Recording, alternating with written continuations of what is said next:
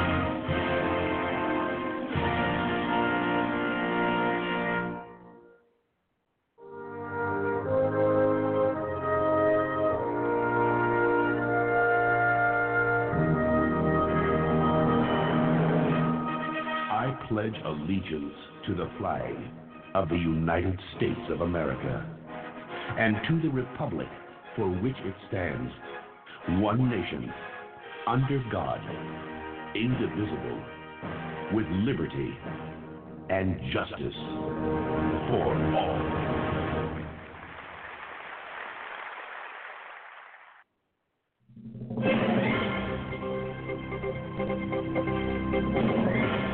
And now, America, it is time for Talking Points. The views and opinions expressed in Talking Points are that of the host and the host alone, and do not reflect the views and opinions of anyone else or this broadcasting service. As 2019 draws to a close, as we draw near to the final day of 2019, I cannot believe that we are dealing with impeachment hoax syndrome. You heard me right, folks. Impeachment hoax syndrome, or IHS. Now, I know that doesn't sound like a legitimate medical condition, but you know what? It's a mental condition. See, one of the sad realities is that this whole impeachment hoax will not go away in 2019. It will, however, continue in 2020. And I think it's damn ridiculous. And quite frankly, I'm getting tired of it. Because no matter what channel I turn on, it seems the impeachment dominates still. So that seems to be the current problem.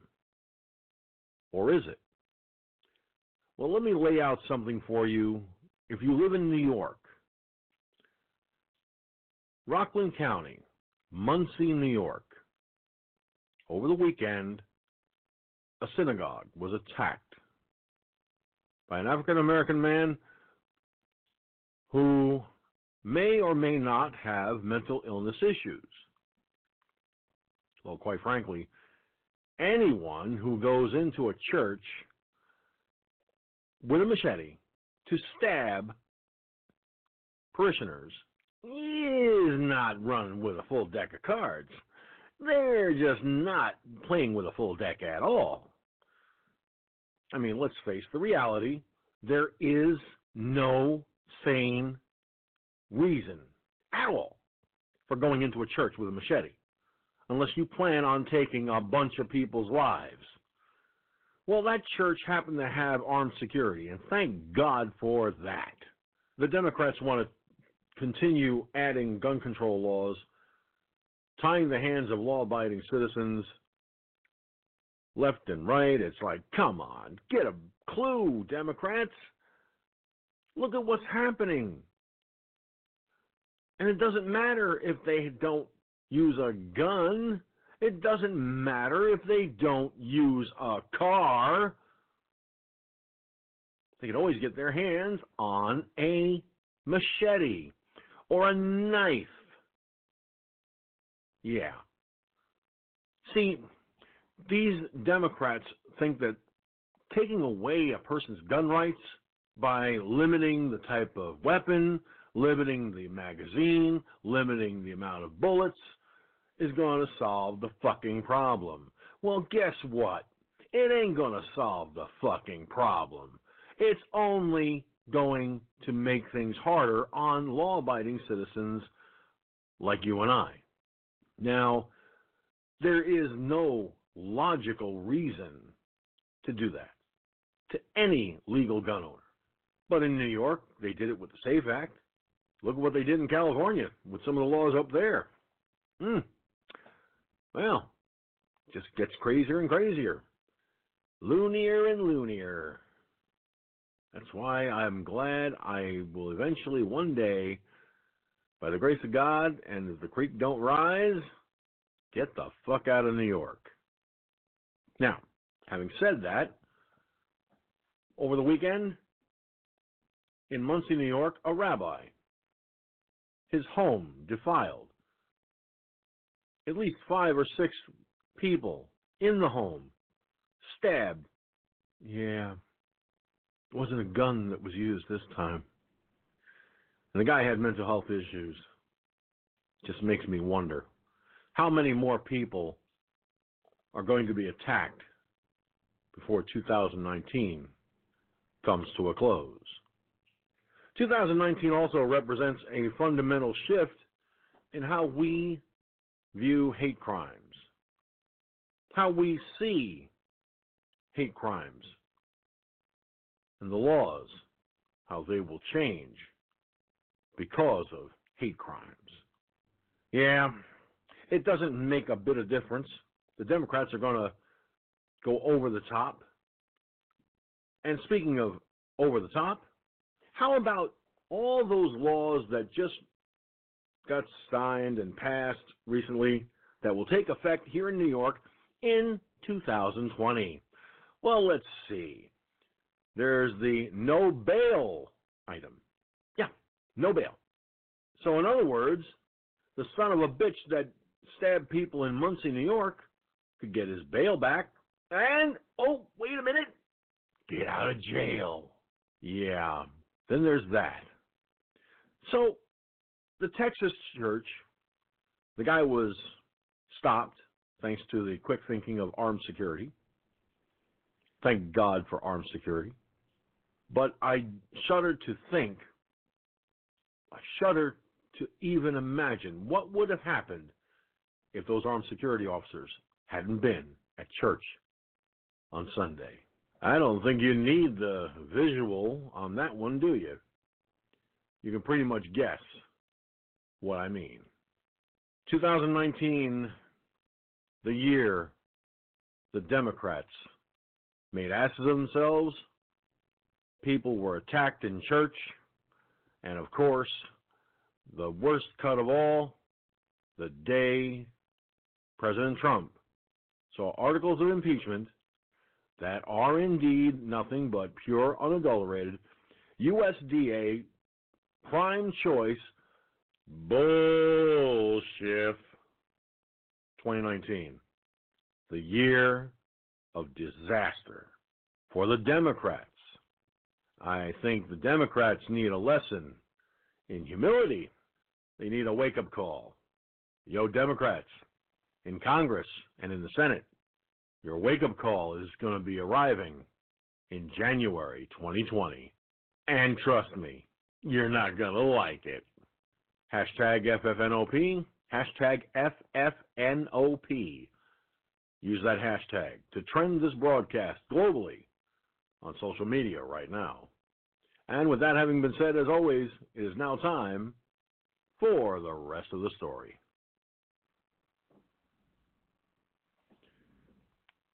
Hello, everybody. Well, what do you say we get this party started a little bit here, huh? Now, for those of you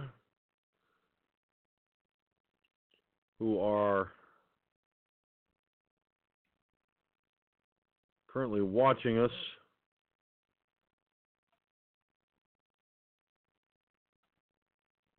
on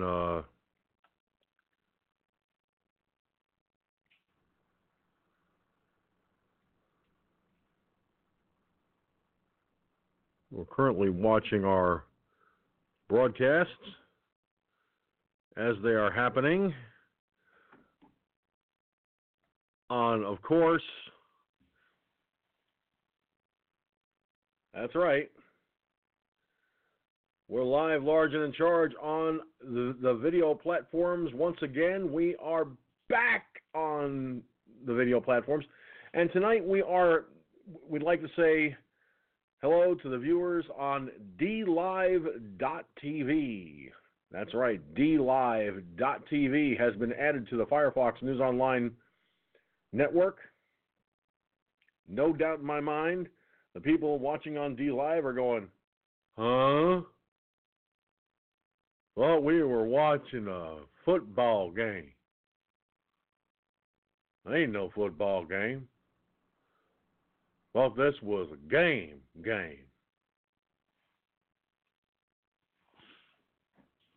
Well, could be worse, right? Now, let me see here. Make sure I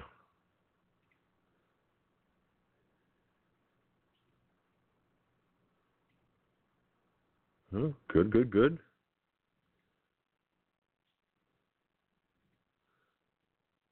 Put that there.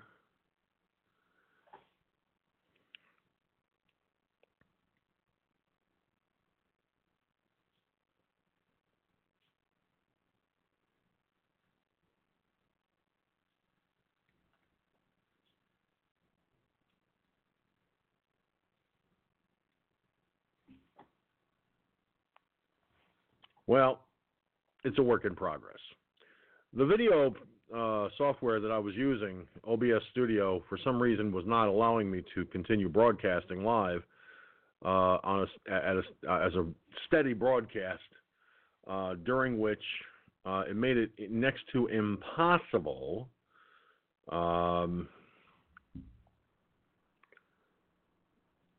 to be able to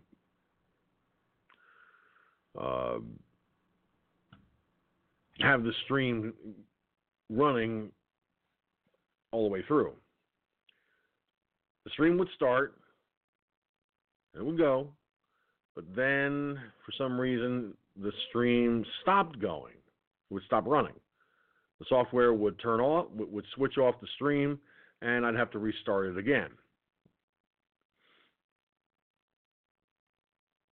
It dawned on me that I had another video platform called Streamlabs OBS.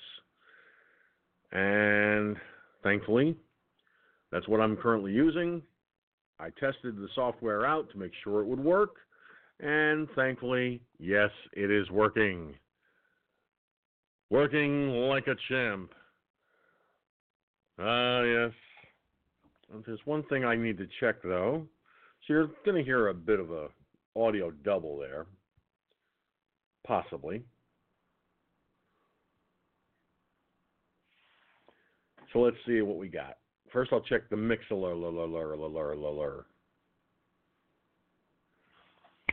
And so let's see what we got. First, I'll check the mixer. Okay. So tonight, I can tell you with certainty, the fucking volume is working perfectly. Ain't that just great? Oh, yeah, baby. The Sins Man is back on video.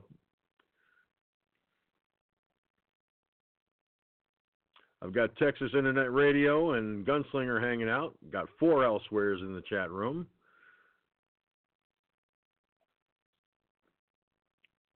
And of course, if you want to join me on the phone lines, 347-945-5747. Again, that's 347-945-5747. Now, of course, I have to do something really quick here before I forget, and that's put on. Make sure that. Good. Everything's all set. I had to make sure that the headphones were ready to rock and roll. I certainly don't want to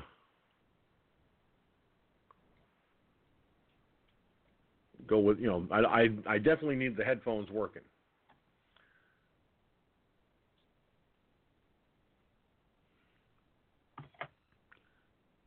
And on the phone line with me right now is Gunslinger. Yo, Gun. What's happening? Oh, not a whole lot. Yeah, there's more out on the Texas church shooter. I don't know if you did you see that video that posted in the FFNO? Ooh, wow. I had a chance to look at it. Every time I went to look at it, I got a phone call. So I couldn't look at it right away. But I do need to make a correction on what I said in my talking points. The machete was the stabbing in Muncie, New York, at a rabbi's house. It was a shooting in Texas, in a church, stopped by 2 armed security guys. So I want to make that correction. I don't want people thinking that I'm a complete nitwit, Nimrod, asswipe, butthead, fuck up, screw up, and all that shit. And a dipstick. Left that out. Had to add that. Good point. Hey, wait a minute. Thanks a lot, Gun. I knew I could count on you. Well, there's if I don't know if you covered it, but if you look at that, if you get a chance, this is very dramatic. The little short video, because they had it on camera. They actually the video of them shooting him dead. Okay, and luckily, I think it passed in September of this year, where people were allowed in Texas to carry concealed weapons in church. Isn't that a convenience or a coincidence? How about that one? Well, I think. Well, honestly, Gunslinger, I think it should be done. It should be that way. Given the climate of violence that's going on in our churches nowadays. I mean, come on, man. It's not rocket science. I mean, a pastor knows full well that the people in his congregation are at risk every single day. And the fact that these guys were armed security. Now, I don't know if they were armed security for the church or if they worked for somebody else, but the fact that they were armed, licensed to carry, the whole 9 yards, and they shot at this motherfucker, good for them. Glad they were there. The skivvy on that is they were part of the congregation there. They were part of the church. Okay, little security deal. Not only them two, but there were like 4 other members that came running up with their guns drawn too. Okay, it just wasn't these two or the people or the person that shot this idiot, which turns out to be he may have been suicidal. Okay, I just read it. Okay, there was over 250 people in that church. It could have turned out much worse. And when this idiot came in, the two that drawed their attention to him, the dude was wearing a wig, a false beard, and had a trench coat on. What does that tell you? Pretty clear, isn't it? They already, yeah. And this guy that shot him and killed him is I think he's a Vietnam veteran or something. So he was a veteran or something. Man, I mean, I wouldn't want to be in their shoes. You know what I mean? No, I wouldn't. No, I wouldn't either. And hey, listen. Bottom line, I really think that there are times when you just have to ask yourself,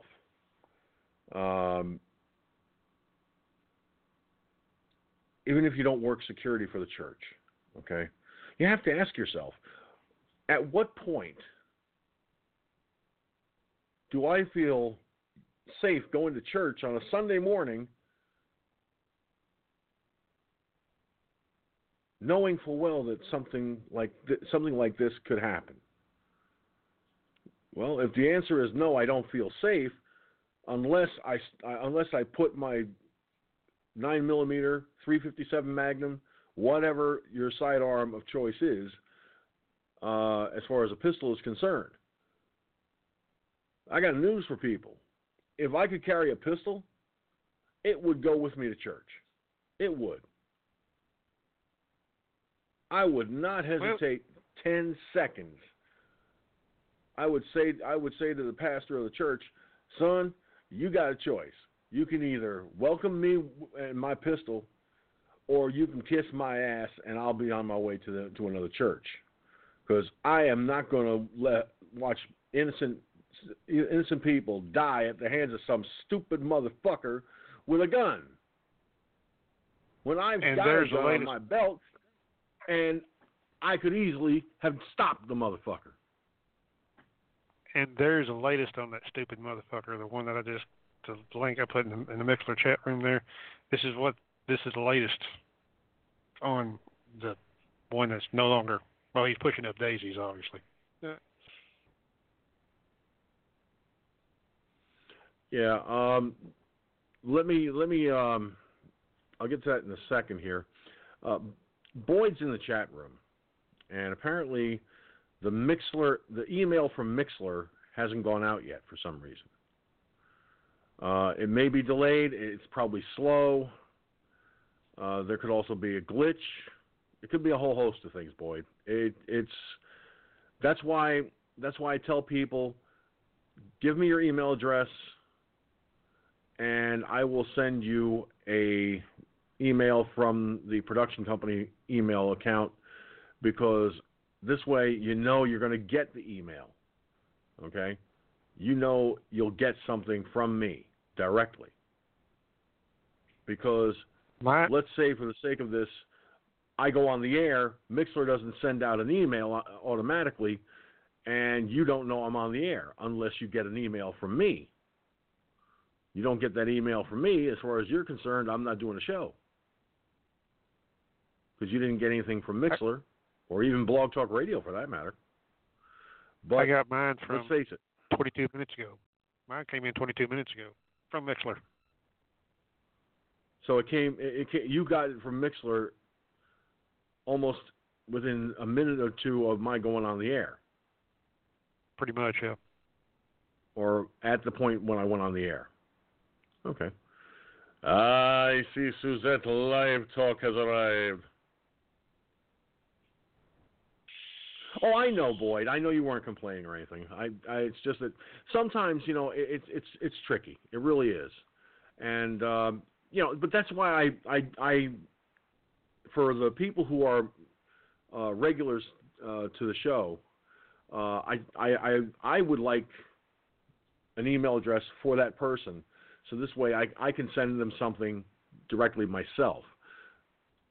Just in the off chance Blog Talk Radio and Mixlr failed to send theirs out. It's a usual thing.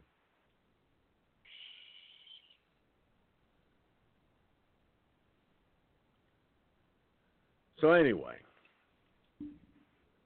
going to this conservativefighters.org account.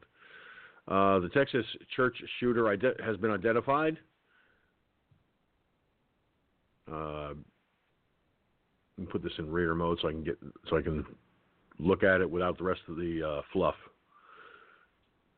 That's the advertisements, other stories that aren't connected to this one. And it makes it easier for me in that too. The gunman in Sunday's church shooting in Texas has been identified as 43-year-old Keith Thomas Gununnan. Gununnan had a criminal past which involved arrest for theft and aggravated assault with a deadly weapon. Police are yet to confirm a motive, but the shooter's sister, Amy, said she believed he was on a suicide mission. Sunday was the anniversary of their brother Joel's suicide, she said, and Keith may have been trying to kill himself in a shootout either with cops or other civilians. It is unclear why he targeted the West Freeway Church. In 2016, he told police in Linden, New Jersey, that he was homeless and was traveling from Texas to take photos. He was arrested in September of that year when police found him with a shotgun, the paper reported. Fort Worth Police Department arrested Gununnan and charged him with 2 counts of felony aggravated assault in 2008. A search of Texas Department of Public Safety records shows. In 2009, he pleaded guilty to a lesser charge of misdemeanor deadly conduct. According to state law, deadly conduct is when a person recklessly engages in conduct that places another person in imminent danger of serious bodily injury.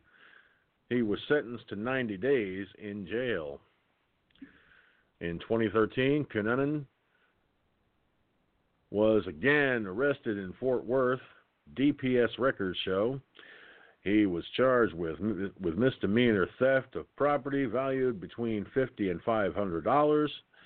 He pleaded guilty in 2014 and was sentenced to 50 days in jail. Despite his previous arrest, Gununnan was not on any sort of watch list, said Matthew DiSarno, special agent in charge of the FBI Dallas office. He killed 2 people, security guard Richard White, 67, and grandfather Anton Tony Wallace, 64, who had just handed out communion before being brought down by former FBI agent Jack Wilson, 70. Wilson is running for county commissioner in the local area and said he was grateful he had the chance to defend himself and the other innocent people in the church from the evil gunman. On Facebook, he said he hoped he would never be in the position he was put in, but that he was thankful he could save lives. I just want to thank all who have sent their prayers and comments on the events of today. The events at West Freeway Church of Christ put me in a position that I would hope no one would have to be in, but evil exists, and I had to take out an active shooter in church. I'm thankful to God that I have been blessed with the ability and desire to serve Him in the role of head of security at the church. I am very sad in the loss of 2 dear friends and brothers in Christ, but evil does exist in this world, and I and other members are not going to allow evil to succeed. Please pray for all the members and their families in this time. Thank you for your prayers and understanding. Now, this was former Special Agent Jack Wilson making those comments at the end of the article.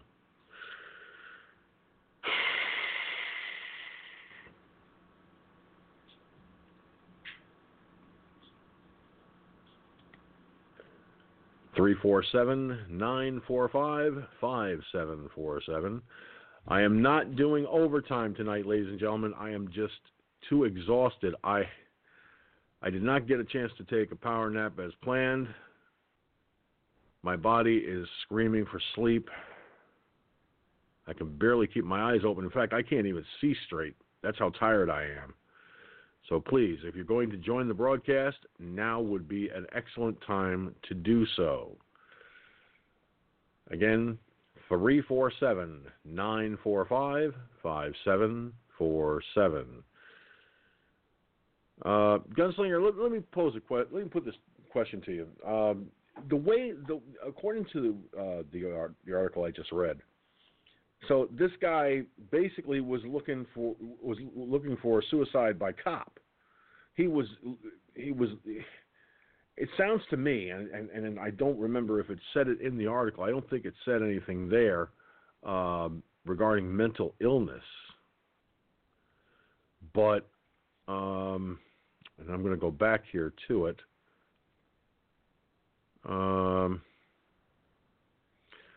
He was on a suicide mission, according to his sister Amy.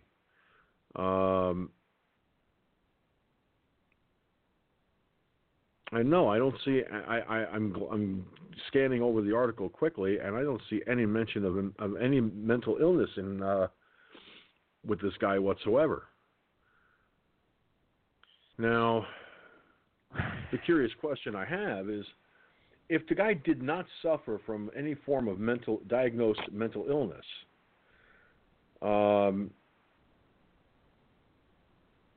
the fact that he was on a suicide mission, as his sister Amy pointed out, is this a sign of the times that we live in, that people like Cunanan just because they lose a family? Excuse me. Oh, I'm sorry, ladies and gentlemen. I told you I was exhausted. Oh, I lost my brother a year ago. Sorry. That yawn hit me out of nowhere, okay? It did. I couldn't stop it because it just right there.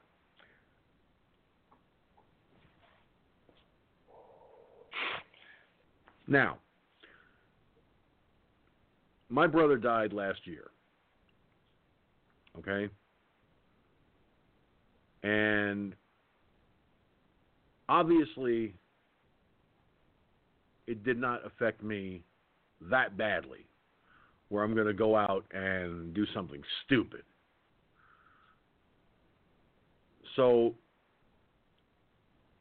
and I'm not a psychiatric professional. I don't have any degrees in psychiatry or psychology. I was just a volunteer in the mental health community for a while. What I'm trying to wrap my head around here is, without a definitive mental health diagnosis, had he lived, and I believe this guy is alive, I believe this guy is dead, if I'm understanding the article correctly. Basically, correct. he would, if he had lived, he would probably be in a psych hospital, bouncing around the padded room. Go ahead. Well, yeah, he is the target was eliminated. But like I said, I don't know about these people. Obviously, the investigation is still ongoing. Obviously, there might be something about mental illness might surface. We don't know yet. Okay, but this is what they know so far. They said it was either suicide by cop or suicide by some other means, according to the article. Because obviously, he went into a church, and whether he knew that they might be armed or not, who knows? But either way, he wasn't going to come out of there alive, obviously. So, it could, but luckily, like I said, whether it was suicide by cop or suicide by other, luckily the guys were there. They were able to take a shot, and boom. I mean, imagine if he could, if nobody was there and didn't have any guns. Okay, there would have been more than 2 people dead. I guarantee it. Okay, they didn't say how many rounds of ammunition that he had in that shotgun. Didn't say what caliber shotgun, but typically it's probably a 12 gauge. Okay, they could hold up to six, 7 shells in it. So there could have been more. He could have had more in his pocket. I mean, who knows? I mean, most churches, they're pansies. They just, they think, oh, we're the church. God's going to protect us. Well, obviously, they need a little bit more than that. I mean, with these nutcases, I mean, don't you think? I mean, yeah, it's a church, okay, it's a worship place, yeah, okay. But remember back in the day, back in the Founding Fathers' day, even way back then, what did they carry to church when they went to church on Sunday? A Bible, a musket-loaded rifle, and a musket-loaded pistol. Wonder why. Well, they did have these nutcases back then, obviously, but the principle is still the same thing. Go ahead.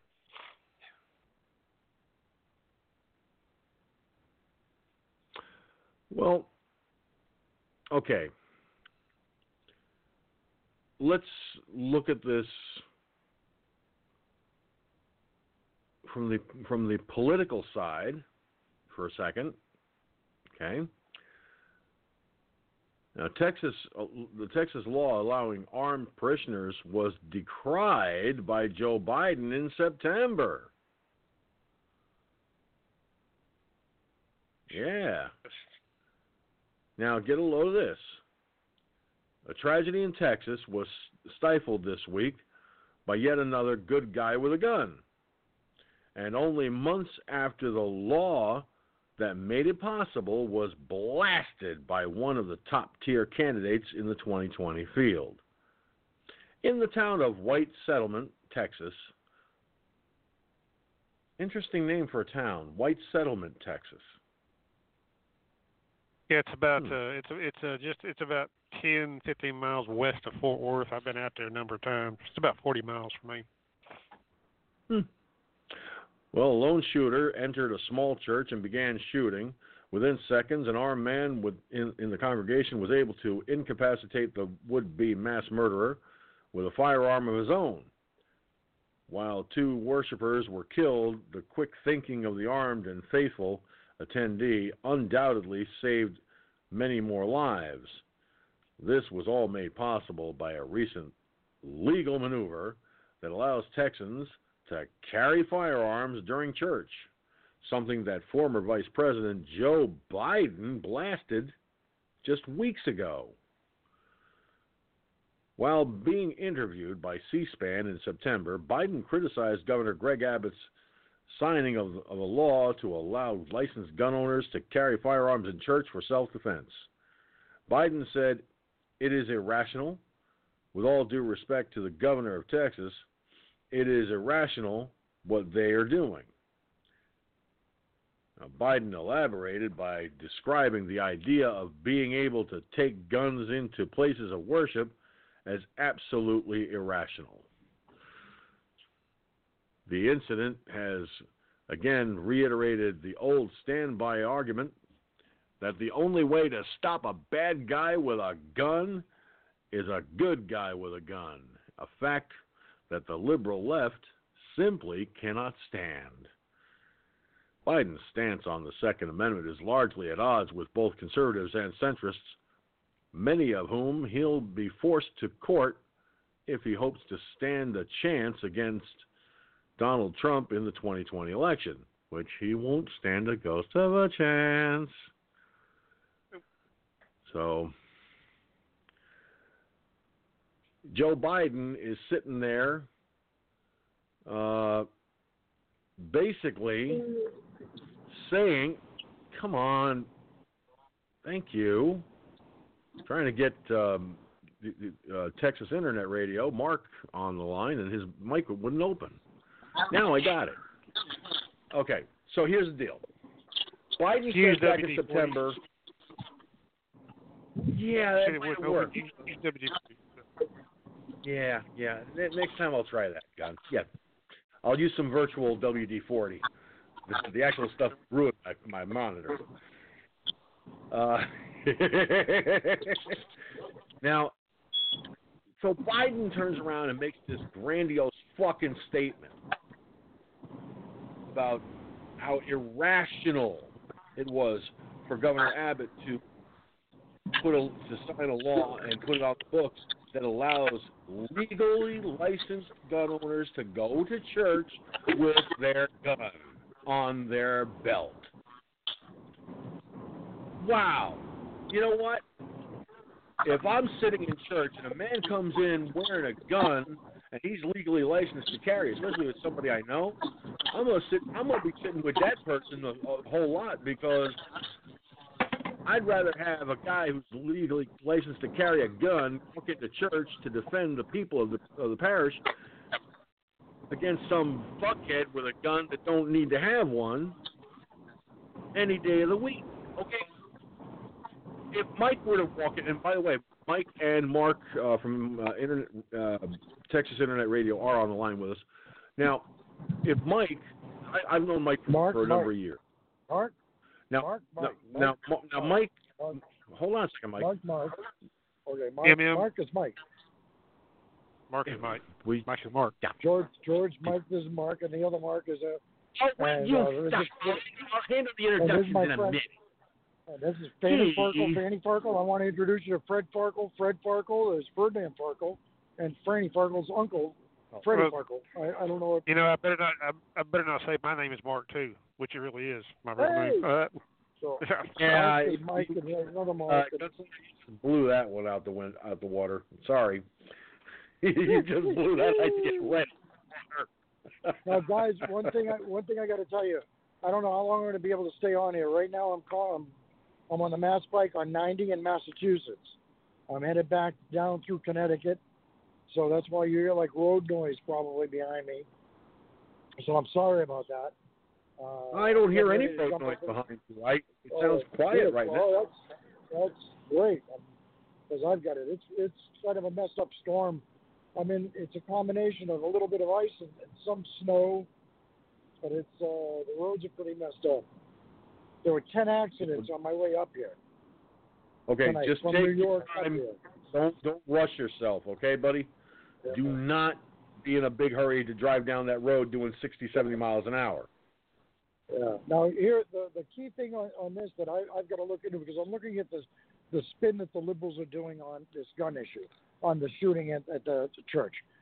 Now, if you have a church and you put together a group and it said they had volunteer security for the church, that means, and it said already parishioners that were armed. All right, so you put your name on a list. So it could be that they were covered under insurance to protect them under the church's insurance for liability or something. They created their own security force for the church. I'd understand that. So now what the liberals are trying to say is, and we haven't found out the answer to this because the media doesn't want to say it, the first guy that was shot was definitely a security guard working for the church. But he probably had a jacket on or something identifying himself, or was wearing an open carry, a firearm, so the guy knew. Well, the guy standing there, the guy was security, and he shot him first. And then he shot another parishioner. But then the other guy stood up, and not just him. There's a picture that shows 5 different people standing up with firearms in their hands in that church. 5 different ones. Video, Mike. So now, the video. what the liberals are trying to do here now is to discount this by saying, well, it wasn't really the parishioners, it was security, trained security that did this. It wasn't. Don't make it sound like it was the parishioners that did this on their own. It was security. See, that's the angle that they're trying to take. They're trying to blunt it so it doesn't destroy their narrative. That's what they're trying to do. So now I think over the next day or two, we're going to find out more about it. Was the guy definitely security that pulled that shot? He owned a gun shop, a training shop. He did firearm training. And that guy, that was a hell of a shot at that distance. They said it was a headshot that he did. So this guy was trained. Wait a minute, Mike. Are you talking about the are we talking about the same shooting? I mean, a former special agent by the last name of Wilson was the one who took the shot. Well, yeah. they didn't say in the last article I read earlier today. It said that the guy owned a training in a gun shop or something, Yeah. and that he was That's a member true, of that yeah. congregation, and he was He's part a of the veteran. volunteer security. Right. He was a veteran too. And- He also, there was no uniform. He wasn't wearing a uniform. Okay, as a security, it was just a regular. It was just a suit. Like going to church. Okay, but he was part of that security force or security detail for that church. But he was there wasn't no He was security. sitting in the pew. He was sitting in the pew, though, right? Yeah, he was sitting. He was sitting right close. I mean, they said within 6 feet of the guy. Okay, when he stood up, the guy, and then he whipped out a shotgun, immediately fired, killed those 2 people. He said within probably 2 seconds, I had my gun out. He said I couldn't take a shot first because everybody was, standing up. But he said about a second later, I had a clear shot, and that's when I took him down. Okay, but they said that the first guy that he shot was also one of the security guys. So was that true or not true? That's true. Yes, that is true. How did he ID the guy as security? Was the guy wearing a jacket that said security, or was he open carrying and had a firearm showing, and that's why he was a target? Not See that what I I mean? think. Not that. No. Not. Yeah, I see what you mean. Not that I know of. I See what think I mean? he just random. I think he just randomly, when he popped out the shotgun, the first 2 people that was right there. That's the one that got it. And the other guy was, 6 feet behind him or to the side, and that's when he was able to take that clear shot once he could maneuver around and got him. See, somebody the video like that, whenever they're doing something, somebody like that, what they do, even a bank robber, first thing he goes after is what? The bank guard. Anybody doing something is going to go after the armed person first. So they had to be something that tipped him off that he knew that guy was a security guy. No, the video clearly shows. The video clearly shows that he's just plain clothes, the security guy, and he's right there. I mean, they're on the other side of the room where the surveillance cameras are. But so you you clearly can't see. You can't see if the security guy was wearing an open carry holster on the outside.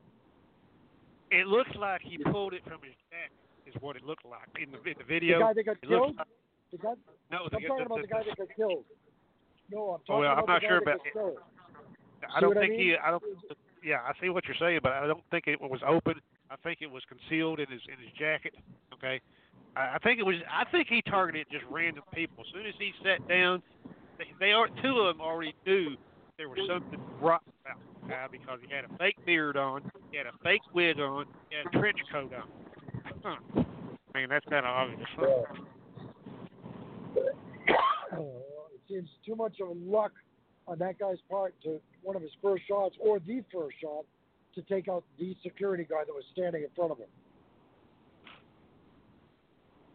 To me, he had to ID that, figure out that guy was security somehow. It's a possibility. I'm not saying that we can't just totally eliminate that, but from the video, it doesn't look like he's wearing any type of security uniform. Yeah. Anything that has video, security in the back, patches, or anything video, like that. It looks like just plain clothes. If it's the same video that I saw, it's from the other side of the room, showing them right. on the side. You can't see shit. You see people, stick figures, but you can't see what they're wearing, their faces, nothing.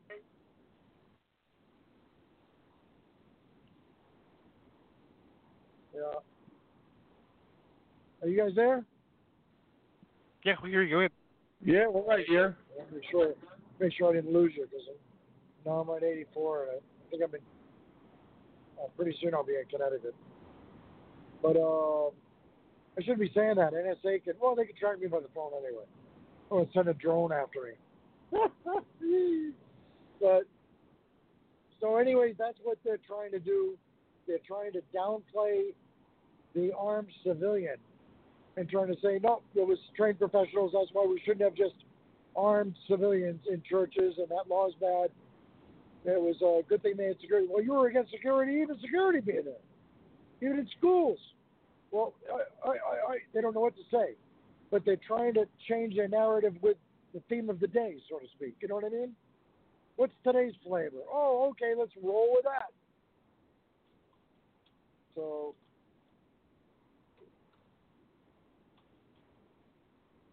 but they definitely do not like the idea of armed parishioners being in that church. But, like I told one guy, it doesn't sound like it was Brink Security or that they hired a professional security company armed to be in that church. These are the parishioners that make up the security force. And I said, you mean to tell me that all 5 of the people that stood up were all part of the security? Maybe everybody that is willing to sign up and be part of the volunteer security, which probably account for a good chunk of the parishioners in that room. The liberals don't want to hear that. That doesn't fit their story that they want to push. Well, Mike, it doesn't matter what the liberals want to push.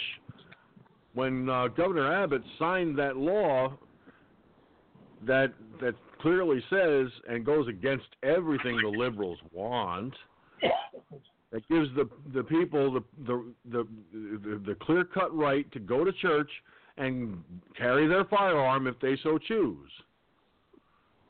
Now, a lot of pastors, if in Texas, I would imagine, or anywhere in the country where concealed carry is permitted in the state, they'd be looking at it like, okay,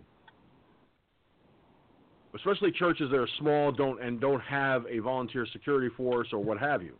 They're going to look at it as not a liability but an asset, because it would mean that there's someone there who knows what they're doing, sees a guy come out with a gun, and he's going to drop the son of a bitch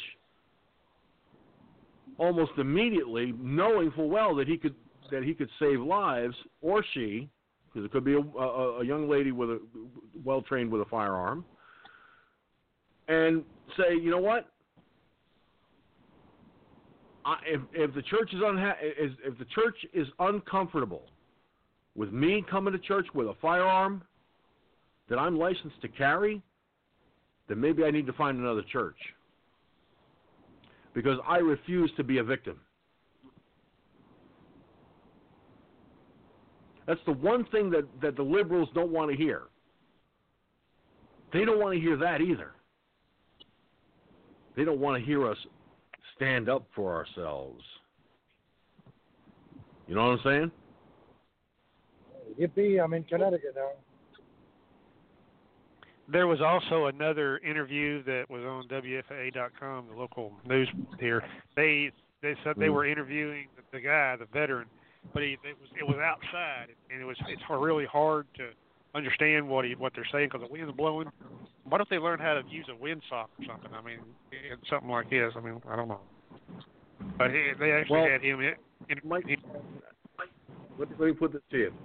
I have, for when I'm outdoors, I have what appears to be like half-inch, I think it's like a half-inch thick piece of foam that goes over the microphone element, a handheld microphone, and it's basically to block the wind.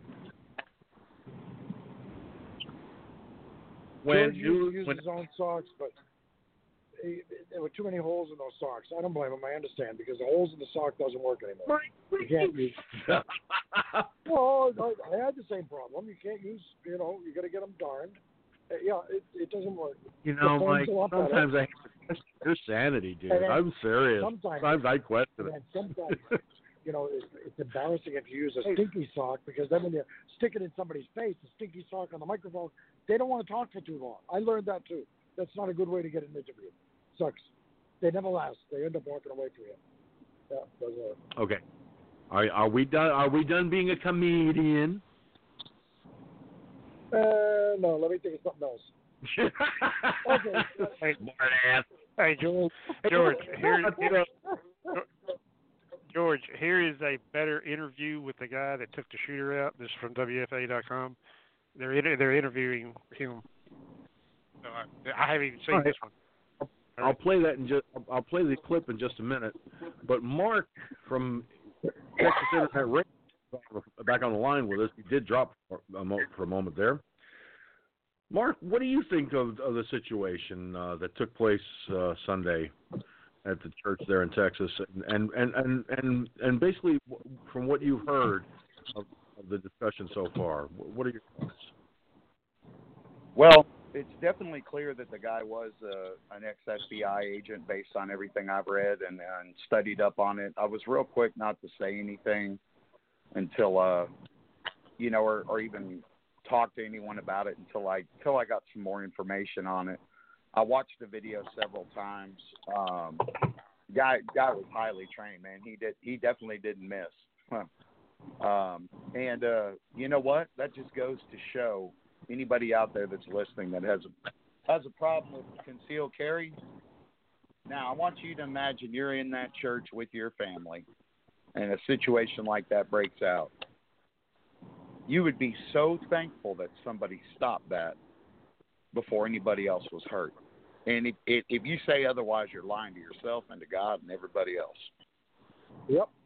I think it was a justified shooting. Number one. Number two, this is why we have a Second Amendment right. Number three, this is why they allow concealed carry. And number four, I don't really care who you are, or, what's going on. You should have a right to protect yourself. Not in the liberals' mind, It's for the greater good. Not in their mind. Well, yeah, because what did they find out about the shooter? What did they find out about the lunatic? Did they come out with anything about him? I bet he had a history of mental illness. I bet eventually that's going to come out. The guy was a nut. Obviously, was a nut. But according to the article I read, the shooter apparently he lost his brother not too long ago, and what had happened was he went into that church, according to his own sister, on a suicide mission. Yep. That's what they're saying anyway. I mean, that's what's been released. That's what we quote unquote know at this point in time. Again, with the story being so new, it's going to get twisted up. Everything's it's going to turn into. They're going to spin it the way they want to spin it, man. I mean, you can watch the video and just see that it wasn't a good situation, man. I mean, not at all. If he wanted to commit suicide, regardless if he had mental issues. Okay, why would he go out of his way to wear a wig and try to hide his identity if it was a suicide mission? That's a good point. That remember what? Remember, he's wearing a wig, he's wearing a false beard, and he's wearing a trench coat. Think about that. That means he was trying to get out of there afterwards. He wasn't trying to commit suicide. That was nuts. He was nuts. But they're going to try to put a spin on it. I didn't think about that, Mike. Damn, good point. Yeah. Why would he do that? He was commit suicide. Why don't he just goes in there just balls to the wall? I mean, he didn't give a shit. Good point. So they're going to try to put a spin on it and say, "Oh, well, we have to be understanding. Oh, and give the compassion. He lost his brother. Be understanding. Fuck you with your liberal bullshit. He was a lunatic." And I bet there's somewhere it's going to come out that guy had been receiving treatments, had been diagnosed before, that he's got mental issues. Probably with previous run-ins with the law, too. But they don't want to talk about that. He had previous run-ins with the law. The story I read before you showed up stated that. He definitely had run-ins with the law. A lot of those run-ins were chicken shit. They were chicken shit run-ins, man. I mean, the run-ins, don't get me wrong, it shows a trail in the history. Any felonies? Not that I noticed. They all got reduced down. He plead out on them. We've had this conversation before. What? On this guy? No, just in general on how the legal system works. Oh yeah, no, but we're talking about this guy because you know, in other words, we're trying to take away every tool in the toolbox that the liberals can use to put a spin on it easily. Because the fingers well, they're going all to put a point to the spin on same it thing. no matter what. They'll make shit up. They've already proved that. It doesn't matter Yeah, what the fuck yes, they happens. They're will. going to make up whatever narrative they want. Yeah. I mean, that's the God's honest truth. Y'all know it just as well as I do. Yeah. And then what they'll do is they'll try to be sarcastic about everybody in Texas and say, look at all the fucking hillbilly rednecks down there with the guns. They'll try to turn it into a joke. This is how these assholes think. You know? Well, as if all I they're gotta say higher is, and mightier. This is how they think. They are morally superior than any of us. well, amen, brother. I agree with you 100%. But you know what started all this shit and really ruffled Texans' feathers was that Sutherland Springs thing. Since then, we ain't fucking around. So, They can make fun and say what they want to say and call us rednecks and dumbasses and whatever they want. But let someone show up in church and look what happens trying to shoot somebody. Mark, We ain't they do playing it that. not just to you, but anybody even in upstate New York. The liberals in New York City and the rest of the state make fun of the liberals in the rest of the state. I mean, make fun of the conservatives in the rest of the state.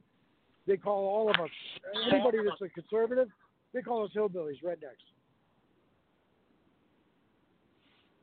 Guys, I got Boyd on the call now too. Hey, Boyd. Hey, Listen. hey, We don't have to Hey, argue about listen. this.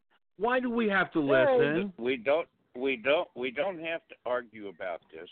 The liberals are upset. Nobody's arguing about this.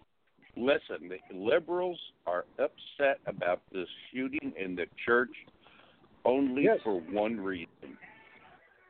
It does not meet the mass shooting quota that they need. Right. Remember, mass shootings mean 4 dead, not including the gunman. We have 2 dead, 3 dead, including the gunman, so it misses their mark, so they can't complain. That's the only reason. This is like it. They're treating it like it is because they missed out on another mass shooting of innocent people by one guy having a gun with a well-placed shot that took the gunman out. Their hero was taken out before he had a chance to do more damage. That is their only reason. It was stopped. And they don't like the fact that it was stopped because it takes the wind out of their sails. It fucks up their narrative.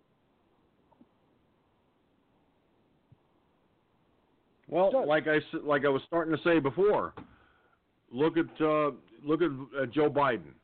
Okay, before this shooting happened back in September, when Governor Abbott signed the bill into law, regarding light concealed carry permit gun owners can carry their guns in church if they if they wanted to. Biden was quick to call it an irrational act. He was very quick to downplay it, to call it irrational. All of those evil gun owners, look at what they're going to get to do now. They get to take their guns to church. You can't do that. You're not supposed to take a gun to church. Church is not for guns. Guns bad.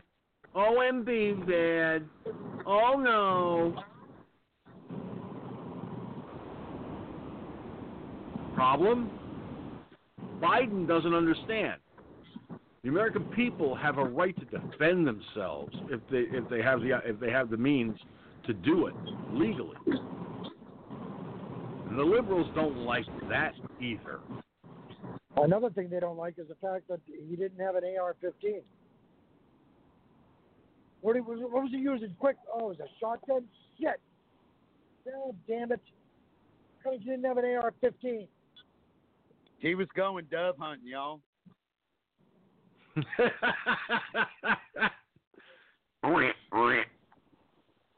Yeah, dove, duck. Yeah, they don't like that shit. You're right about that.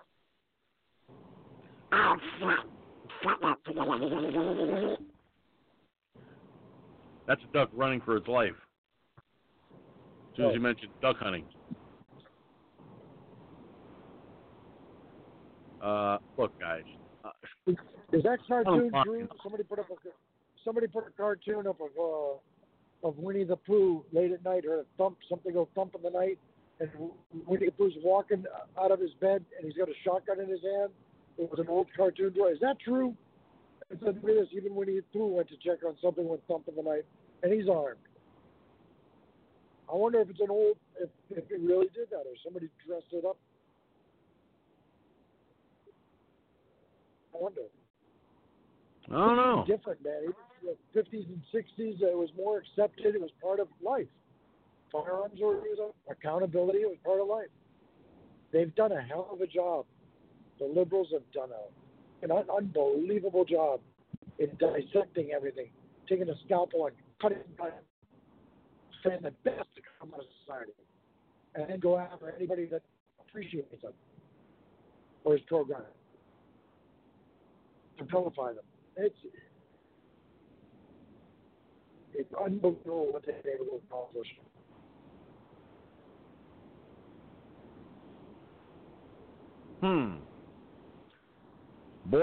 Boyd dropped, apparently. I did not know that until just now. But he is back.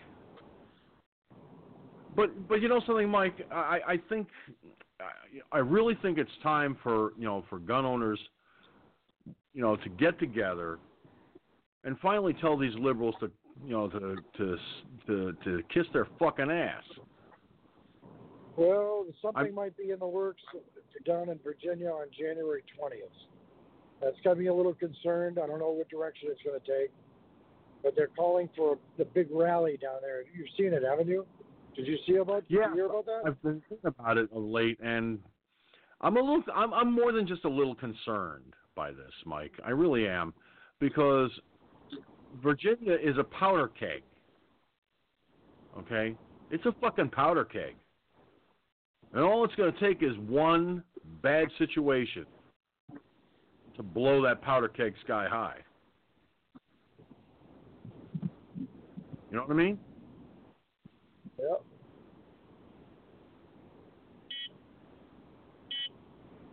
Feedback.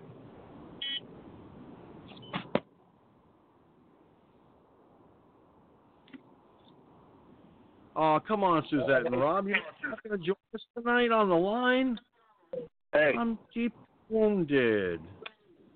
Hey, the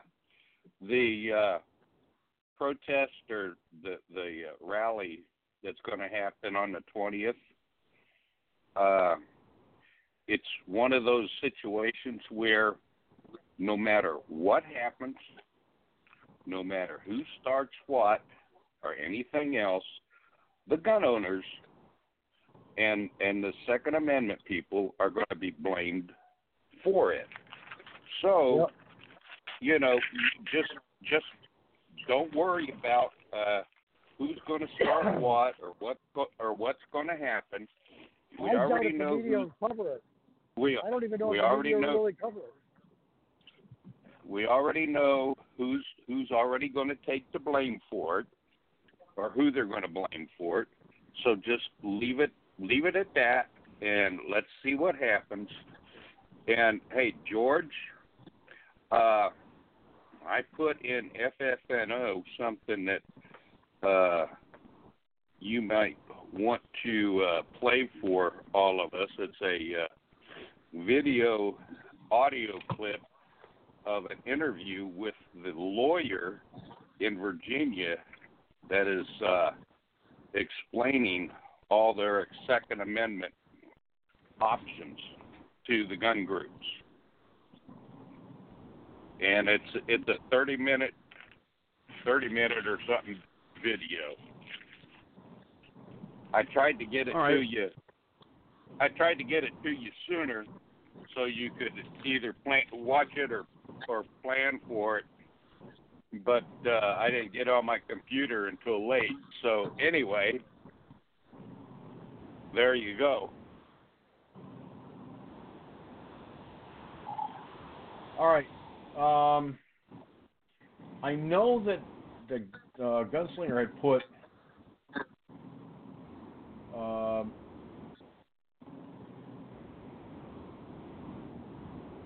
something in from WFAA. So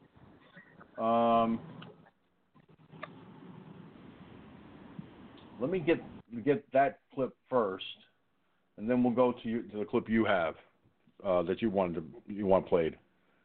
And I have to sneeze. Chris, Jack Wilson says his security team immediately noticed the shooter coming in looking suspicious and wearing that fake beard, so they kept eyes on him the entire time, and their instincts proved right. Did you get any sleep last night? It was a short night, because things still go back and forth in your head, and I'm fully aware of that. I mean, it's a process. Of everything that happened in 6 harrowing seconds Sunday, there is one moment Jack Wilson keeps replaying. Probably Richard getting shot. And knowing at that point, as the shooter turned towards Tony, that there was, it definitely, this is going to happen. What happened was terror inside his home church. And as the live stream rolled, we watched Wilson do what he spent decades training for. He's had a federal firearms license since '86 and teaches CHL classes on his Granbury property. How often are you out here personally? It varies. It could be, once a week. His range is where the other 22 members of West Freeway Church of Christ security team practice, where Wilson honed the ability to have calculated control with a deadly threat just feet away. You're shooting often, you are trained, you have that muscle memory. How important is that to what happened? That is very important, that you're able to, every time you touch the gun and you produce it, to be able to, pull the trigger and hit what your intended target is. With one shot, Wilson took out the gunman, likely saving many more lives. For that, we call him a hero. He prefers a different designation. A concerned citizen, concerned church member, doing what I can do to protect, the people in the congregation. Still, even with all the praise and the preparation that helped put him in the right place at the right time, it's important to remember Jack Wilson's a victim, too. I feel very sad and sorry for the loss of my 2 friends, but and I don't feel like I killed a human being. I killed evil. That's how I'm processing it. You can tell Wilson's sense of duty is incredibly strong, and he did not waver when he told us that he would be back at the church tonight at this vigil, providing security, as always. Chris?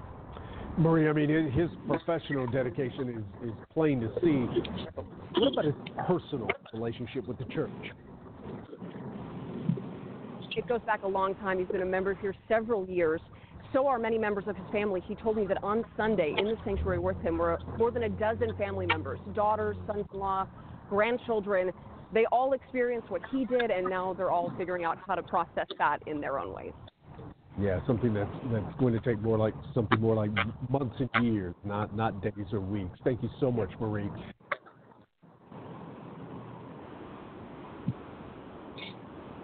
Wow. Incredible.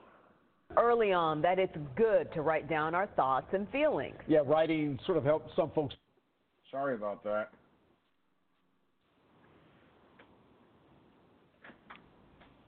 I had another call come in, so I missed it. What was that? What was the clip you played, George?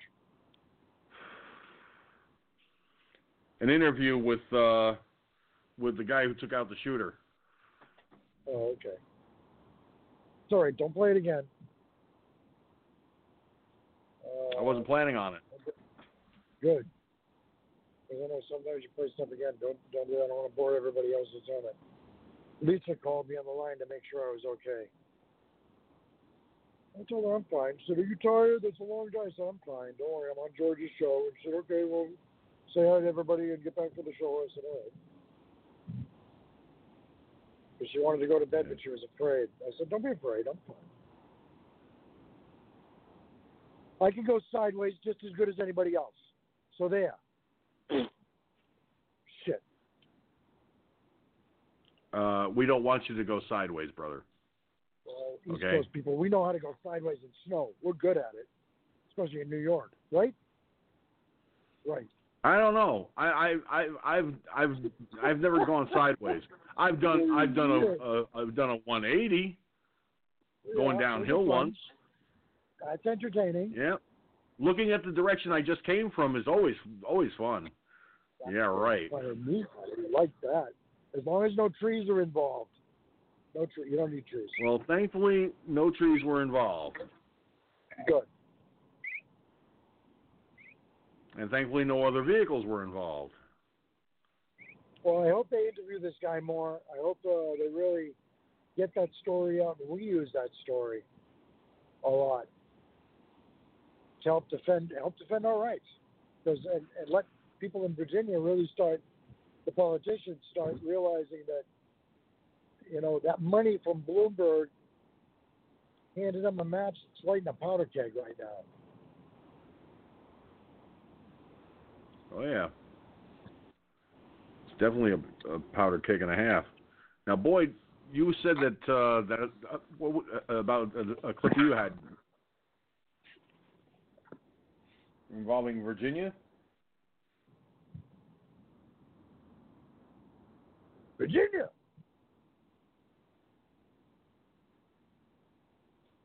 Yeah, I've placed one in there about the Virginia situation. All right. I got to open up the messenger here on the clip computer so I can find it.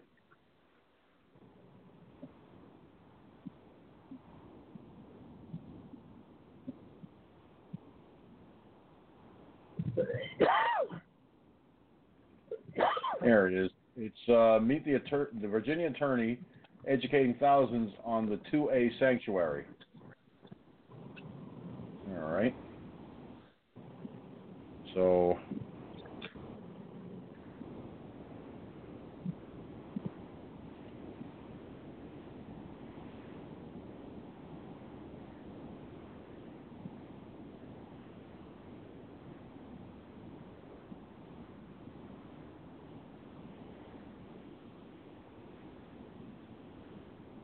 if I can get the clip to play here, it'd be nice. A well-regulated militia being necessary to the security of a free state. The right of the people to keep and bear arms shall not be infringed. Thanks for tuning in to another edition of Bearing Arms Cam and Company. Hope that you had a very Merry Christmas, a Happy Hanukkah, getting ready to welcome in the new year. It is good to be back, and we've got a busy show for you. In fact, we've got a lengthy conversation coming up in just mere moments with Tim Anderson, who is an attorney in Virginia, and he has been getting a lot of views for his Facebook videos talking about the Second Amendment sanctuary movement in Virginia, as well as the impending gun control legislation. Sat down to talk with Tim about this. It turned into a really broad and interesting conversation, and I want you to take a look and a listen to what Tim Anderson has to say about what is coming in 2020 for Virginia gun owners. Tim, thanks so much for coming on the program, sir. It's great talking with you today. Good morning. Thanks for having me. My pleasure. You have been all over the place, and I've been hearing your name even before you and I had the chance to connect. I was actually in Buckingham County for the Second Amendment Sanctuary meeting, and the woman who was sitting next to me shared one of your videos from Facebook with me and said, have you heard this guy? And since then, I got to tell you, I've heard a lot of people talking about your videos and what you're saying about the Second Amendment Sanctuary movement. So I'm going to ask, first of all, what inspired you to get so active in this movement in Virginia? Well, so as an attorney, I've had this Facebook page for a long time, and I've made multiple videos about the law over my career. And, I do Second Amendment work in the context of felon restoration mostly. So, I'll do a video about how to get your rights restored if you were, a felon, or maybe if you were involuntarily put in a mental hospital or something like that. And I do bankruptcy work, and we do other things. So we've been doing these videos.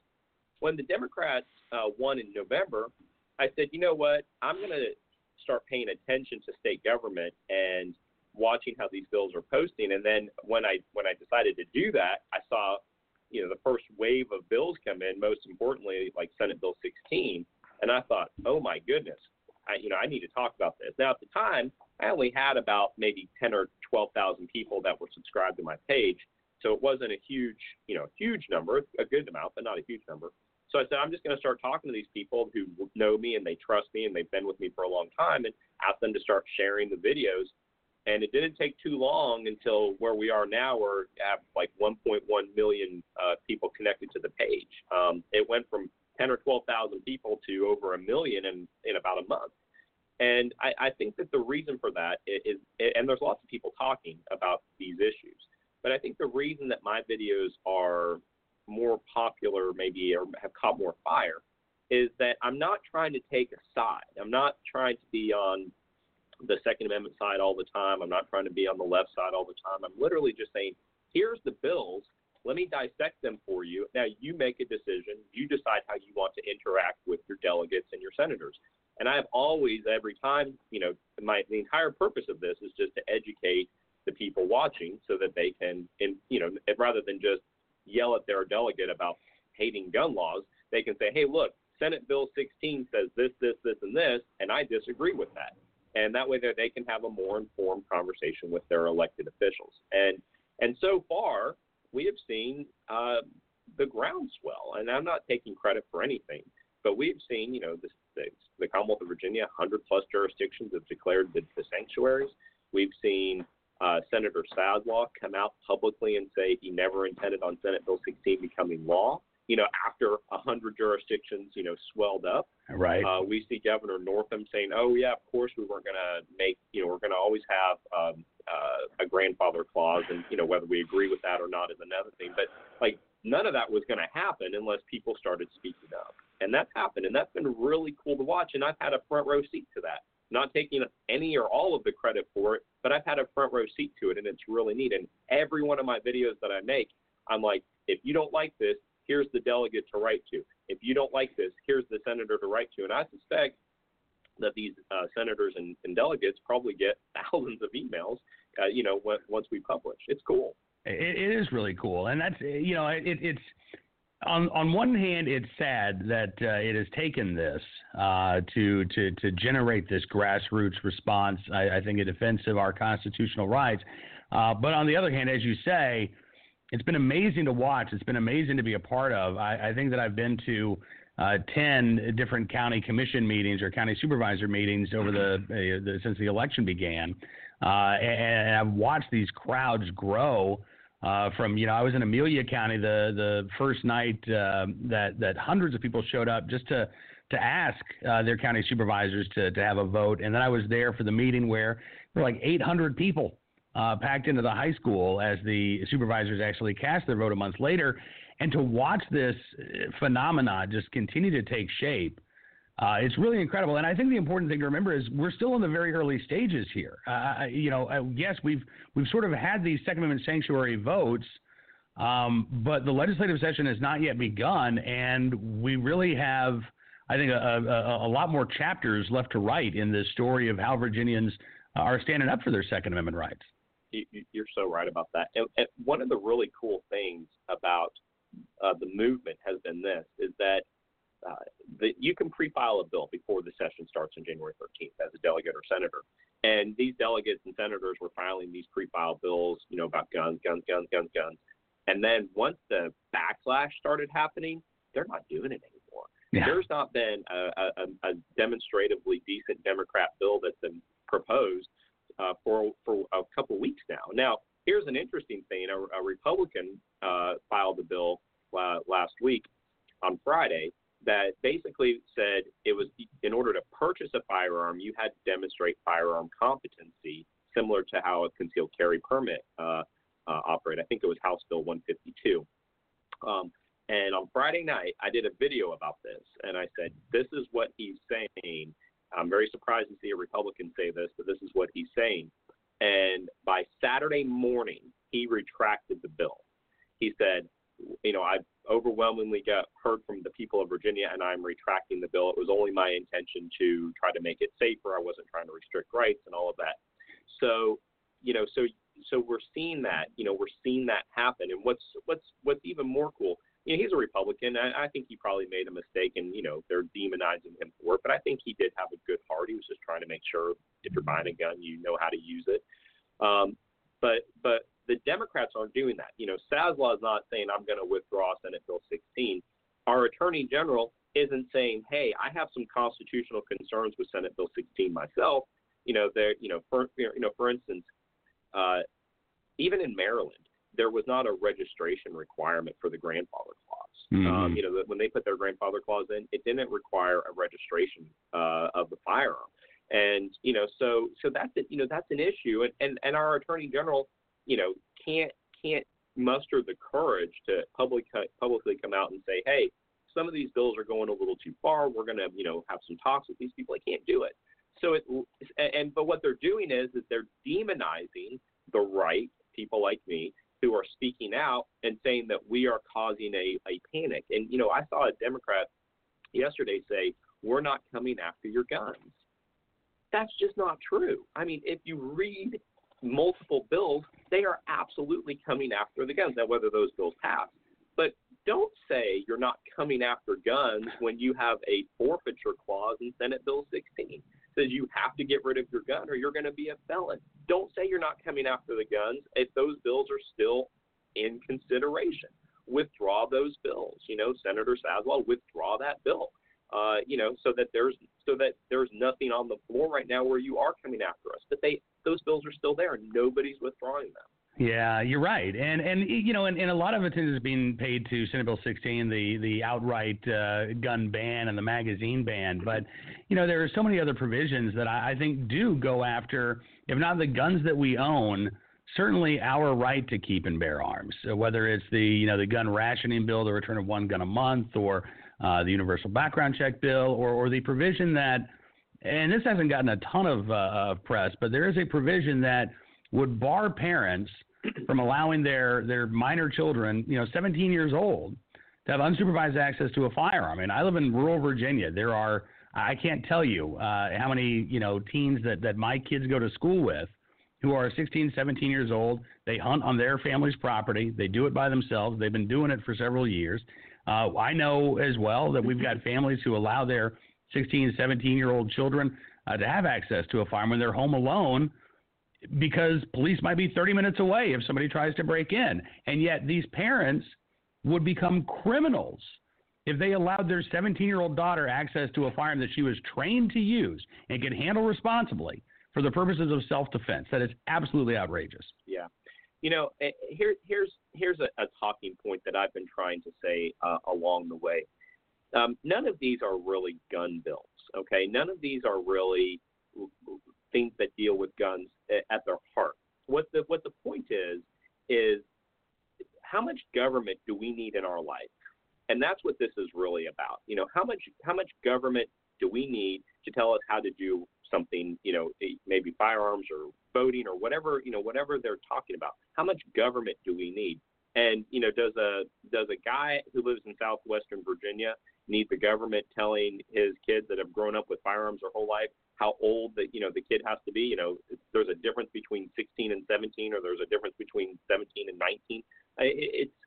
It's just the government trying to put their thumb on people's lives. And that's really what this is. And it relates to guns in this particular conversation. But it's how much are they trying to do that?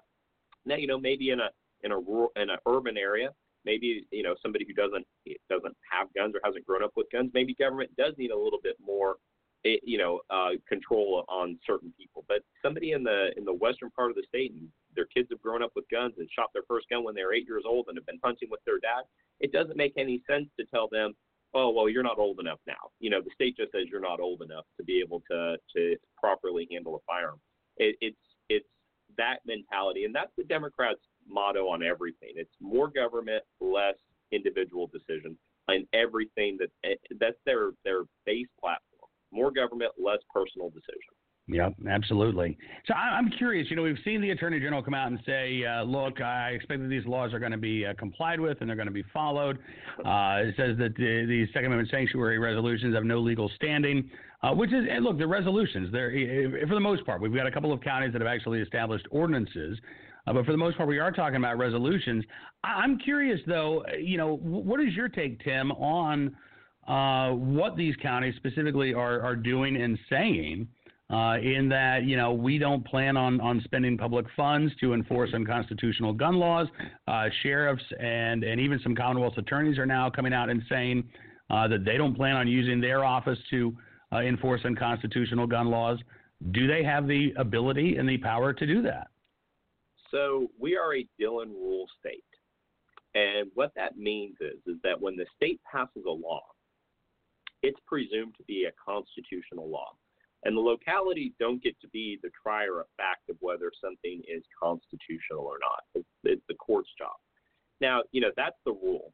And so when a gun law comes down, the local city or county doesn't have the authority to say that's an unconstitutional law. We're not going to enforce that.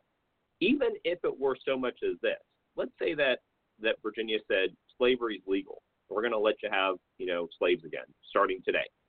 Even in that situation, a locality couldn't say, well, that's unconstitutional. That clearly violates, the anti-slavery provision of the U.S. Constitution.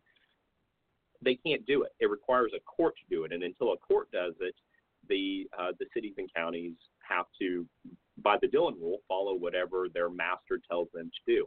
But it's really more of an economic thing. Let me break the math down for you. Mm-hmm. So 2.5 million gun owners in Virginia, and I'm going to be very conservative on the math here. 2.5 million gun owners in Virginia. Let's just say 10% have what will be considered prohibited weapons after July 1, whatever they're going to call prohibited weapons. Guns that they bought legally now they're not allowed to have unless they register or do something else. So let's say half of them comply with whatever the mandates are, getting rid of the guns or sorry. No, you're fine. My phone. Call here. Sorry. So, all right. So you have 2.5 million people. You have 10% have guns that will be prohibited. So that's 250,000. Half of them will comply. So that's 125,000 people statewide that aren't going to comply. So those are going to be felons if something like Senate Bill 16 passes, right? Okay. So when you break that into jurisdictions, let's just say for a city like Suffolk, for instance, Suffolk has would have about maybe 6,000 of those felons living in their city, right?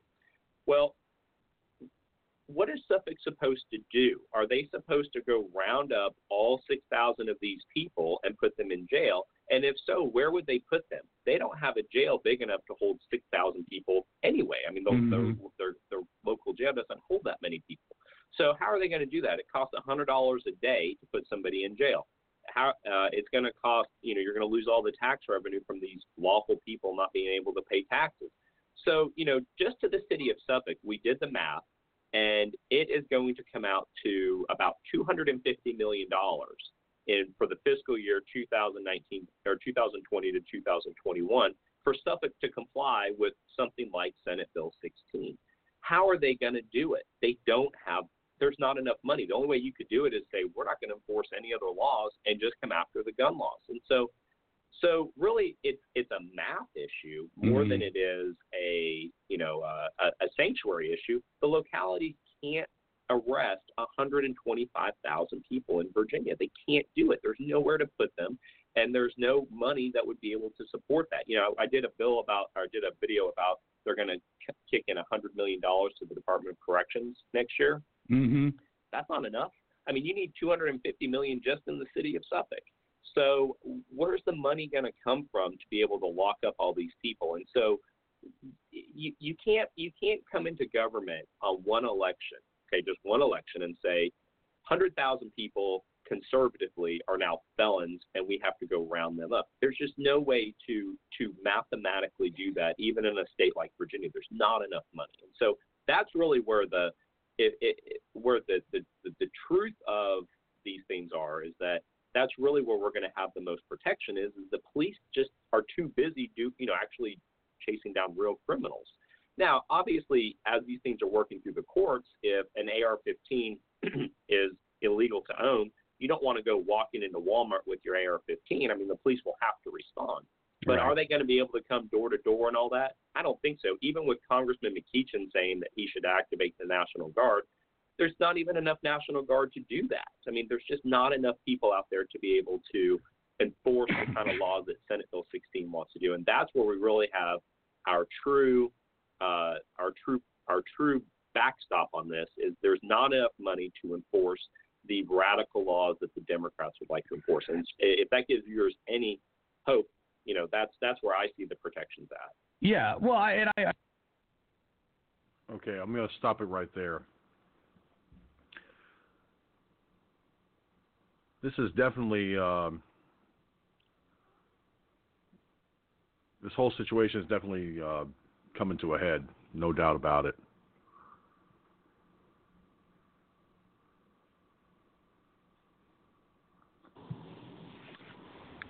George? Yeah, go ahead, Mike.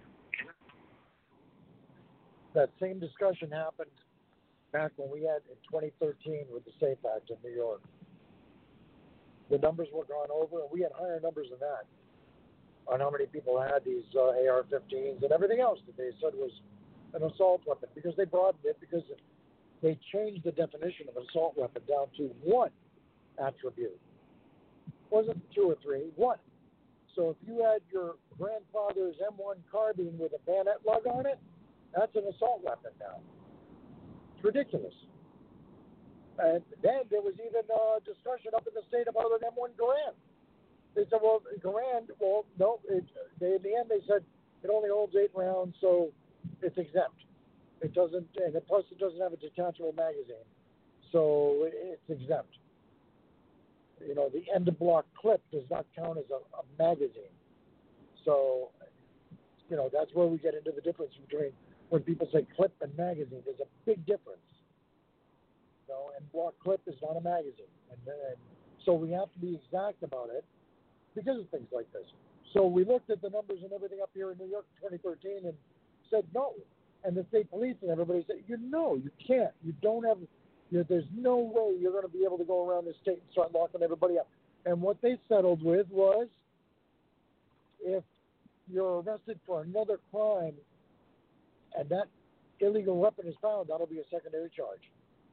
But we're not going to go out of our way, this is the police were saying this, we're not going to go out of our way searching for people that have assault weapons. But if it shows up and you're arrested for something else, you are going to get charged for it. See, that's the same thing.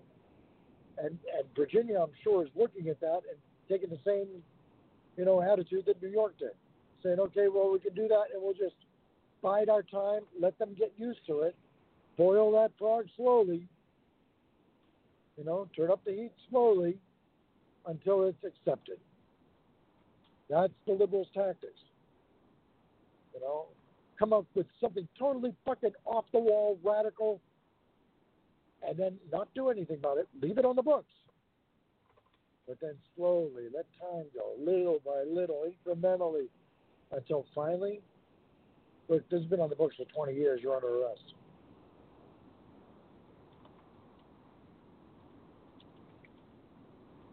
But as I said, New York is a different animal than Virginia. Virginia, they got a 50-50. They got a good chance of fighting it. Up here in New York, we didn't. We did not have a good chance of fighting it. We were outnumbered. Well, the Texas shooter, by the way, was a convicted felon. Just to let everybody know up front, he was a convicted felon, but he still managed to get his hands on a gun. Okay, and this goes right back to what I've said so many times over the years. It goes right back to what I've said, and I'm going to say it again because apparently it needs to be said. If the government, state government, would apply funding to law enforcement to go hunting down these motherfuckers that are selling illegal firearms from the back of trucks, vans, cars, whatever, in the dead of night or wherever they're doing it, even in broad daylight they're doing it. If they would just do that and start massively hunting these illegal gun sales going on, half the problems we see with these mass shootings and shootings like what happened Sunday would be lessened. They wouldn't be completely eliminated necessarily, but they would be far less than they are today. But the problem is the liberals' agenda is no, we have to take away all guns. Next to impossible. George. Next to impossible, George. George. Hold on a second, boy. Hold on a second, boy. Let me finish. The problem is the liberals will not do that. They don't want the police doing their job. Okay? And that's what bothers me the most about this whole situation. Go ahead, Boyd. Yeah, I just want to correct you. Sunday was not. That's my opinion. Was not a mass shooting. I understand that. I was basically stating an opinion and an observation in general. I wasn't speaking necessarily on that shooting in Texas. Okay, I know that wasn't a mass shooting. That I understand. The point I was making is in regards to the illegal gun sales that happen every day in our cities and towns across America, that the law enforcement officials' hands are tied from dealing with because the funding isn't there for them half the time. If they had the funding necessary to do the job, there would be less illegal gun sales on our streets that lead to, at some point down the road, a mass shooting or even a small shooting on a scale of what happened in Texas. Whether it's a mass shooting or not, an illegal gun was sold to someone, and obviously law enforcement's hands are being tied because they don't have the funding necessary to go out and investigate and find these illegal gun sales the way they should be doing. George, they can't control drugs. They're going to control illegal guns. Illegal guns, anything contraband that's been around since fucking day one. I'm sure where do you think the pirates got their guns? Illegally. They stole them and everything else. Whatever they could do. In Canada, they take over fucking illegal weapons have been around since mankind. You know, the first caveman probably stole a club from the guy that he killed with a rock. What the fuck? And then saying going after the guns is a solution. No, that's not going to be easy, man. It's not going. Doesn't matter what funding. They can't even have enough funding to take care of illegal drugs. All the gang members, all the trafficking, all the stuff interstate, forget it. That's not going to do it. But if you go after the criminals and the lunatics, well, wow. Well, it's a different thing. But you can't because you got liberals controlling the courts. So take the fucking activists off the benches, replace them with real judges, get the court system fixed. You're gonna see less of that shit. You want to do something about that? Make it hard on them. Say if you get caught with an illegal gun or a gun that has a serial number taken off or something like that, and you committed a crime, automatically just for that alone, 20 years, 20 fucking years. You stole that gun from the house or something, did they catch you with it? Right off the bat, you're looking at 10 years. You were trying to sell it, knocked up to 20 years. Go after the criminals. As far as that goes, that'll kill it. Same way they did with the ivory. Look what they did with the ivory trade. They more or less killed the ivory trade in America. Nobody wants to touch it because the penalties are fucking unbelievable. That did it. But they won't do that with the illegal. We can't. We have to be compassionate because of the gang members. They came from poor families, and we don't want to do that. We have to be humane. Get the fuck out of here. There's your problem. It's not funding for the police.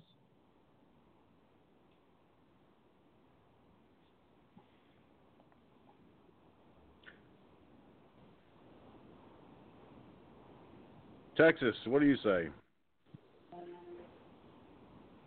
You know, man, I'll be real with you on something. You know, you talk about, you know, what we should and shouldn't do and go after the illegal gun traders and all that. But you know what, man? That's the same thing as the war on drugs.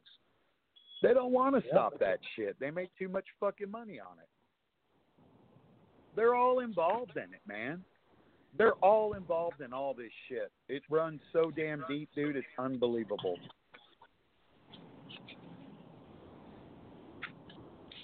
It's all a fucking sham and a scam.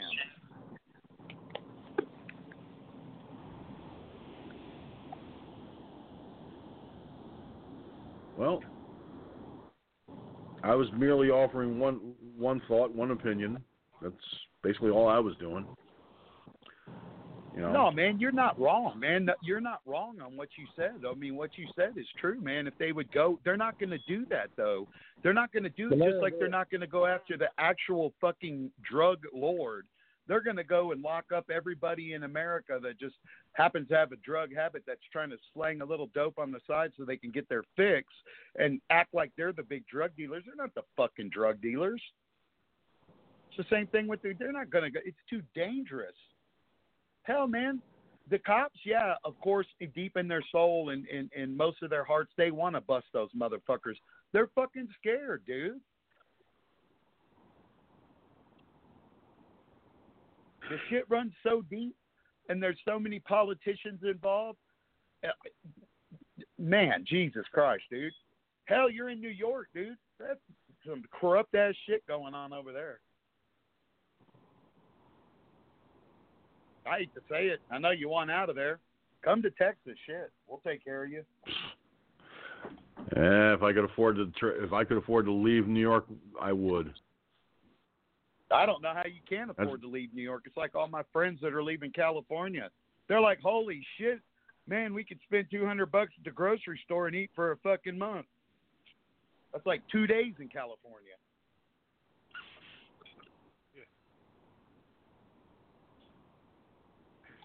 It's unbelievable, man. I mean, you're not wrong about what you said. It's just there's so much more to it, man, that I don't know if there is a simple, black or white answer for all of this stuff, man. You know? What we should have done this, what we could have done that, what we should have. Yeah. They'll never be able to shut down the illegal trade like that. Yeah, I don't think they'll ever be able to shut it down. Same like they can't shut down the drug trade. Besides them making money from it, there's always going to be fucking a black market for shit. It's human nature. Well, look at it this way. One of these days, all of the illegal liberal guns will be employed legally to protect our rights and our family. And I'll tell you what, just to underscore that, and I know this for a fact, which is even scarier for somebody that's listening out there, that there's a lot of stuff out there that I think would cause liberals to stay up and not sleep at night. There's some heavy shit out there, out floating around. They'd be amazed at what's out there. From when I was a little kid, I think I was 13 or 14. My cousin and I were called over to this guy who was a garbage man. He was a junk man. And the guy said, you guys collected military stuff? Yep. And he had 2 fucking military, big, like, Foot Locker, big long ones. One of them had a dismantled Ma Deuce, fucking taken apart. Not all the parts were in it. The other one had the rest of the parts. The barrel and everything was in the other wooden crate with belts of fucking ammo. It was a complete Ma Deuce. And even as a kid, I looked at that and went, "Oh shit! Where did you?" He brought it back from Korea. He was in the Air Force. He put it on his plane and flew home with it, and then took it home. A complete fucking 50 cal. Hey, you what? He said, "You want to make me an offer on it?" No. What the fuck? What are we gonna do with that? Go duck hunting? Even as a little kid, I was like, no. I don't know whatever happened to it, but there's a lot of scary shit floating around out there. So these liberals don't know what they're playing with. If they have that arrogant attitude, they're going to be surprised at what fucking comes up. I have no doubt there's a lot more interesting stuff than that still floating around. And that was from Korea. Mike, think of what came out in Vietnam. You could have went elephant hunting if you lived in Africa. One good thought. With a belt bed? Jesus well, Christ. Multiple elephants. Yeah, I guess so.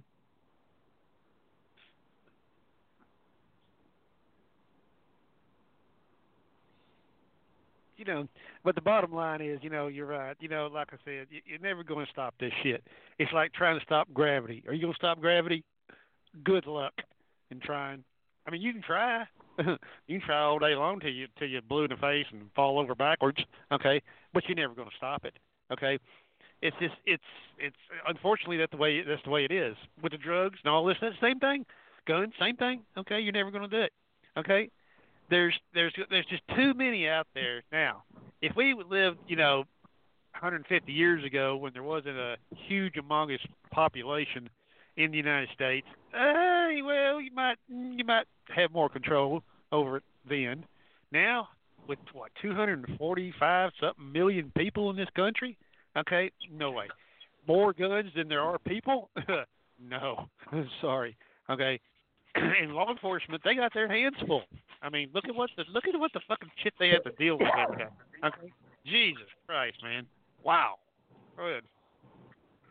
Also, the technology that's out there that a lot of people, it's common knowledge on how to modify a lot of the stuff that's already out there legally to make it very happy.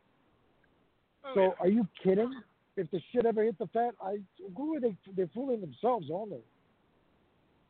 I mean, Mike, just for a fact right now that you can go on the internet and you don't even have to be a gunsmith. All you got to do is file little certain areas in a gun that's semi-automatic and make it fully automatic. I mean, I've known that for years. Okay, just a simple little file job. That action down there, boom, turns into a fully automatic weapon. Gun them.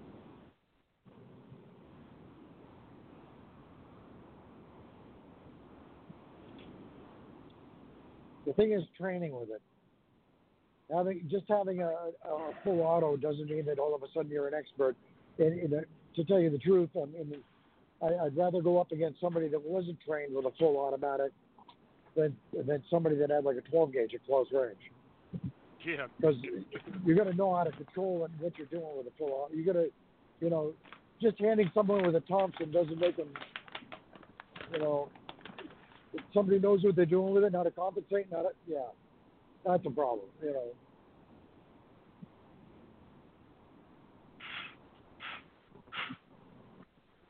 That 30-round man's gone in fraction of a second. Well, let me jump in real quick here, guys. We've got about an hour and 5 minutes remaining in the broadcast. Just let everybody know about that, number one. Because there is no overtime tonight. I just don't have it in me to do the overtime like I normally would.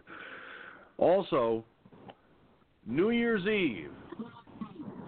There will be a New Year's Eve broadcast. We will not, I repeat, we will not be on Blog Talk Radio because of New Year's Eve. We will be on Mixler. And we will be on the other. What was that, Mike? Are the drinks on you? I'm just trying to decide where to go. If the drinks are on you, then first of all, this is a no alcohol zone. Sorry. Oh shit. Sorry. Can we bring our own? I don't booze. Can we bring our Sorry. own? Yeah, BYOB. Bring it on. It's BYOBB. Bring your own bottle, buzzards. Okay, then we're good. Okay. All right. Now, here's the thing. We will be on Mixlr, and we will also be broadcasting on the video platforms because I have software to broadcast on the video platforms like I normally would. Thank God I had something that I could fall back on. I almost forgot about it. Now, with that, I want to make this announcement. I should have done it at the beginning of the show, but I didn't. A new addition to the video broadcasting, Firefoxnews Online, is now being seen not only on Periscope.tv, Twitch.tv, Vaughn.live, but now this broadcast is being carried on dlive.tv/FirefoxNews-online. Again, that we are on dlive.tv. So like an exhibitionist? I mean, we talking like the trench coat and the city park type? No. Okay. Really? All right. I just wanted to check. Just wanted to make sure. All right. Folks, I really have to apologize for Mike sometimes because I think he just forgets that the very fact that he misunderstands the very nature of the video broadcast. It's like watching a news broadcast on TV. The difference is we can sit here and say what the fuck is on our mind without having to worry about the network censors. Want to hear a radio show? Want a candy bar? Oh, never mind. Hey, don't pick on the radio show like that. That's not nice. That's not nice, pal. Don't do that. That's terrible. That is really terrible. I don't know. But I was able to put the podcast on dlive.tv.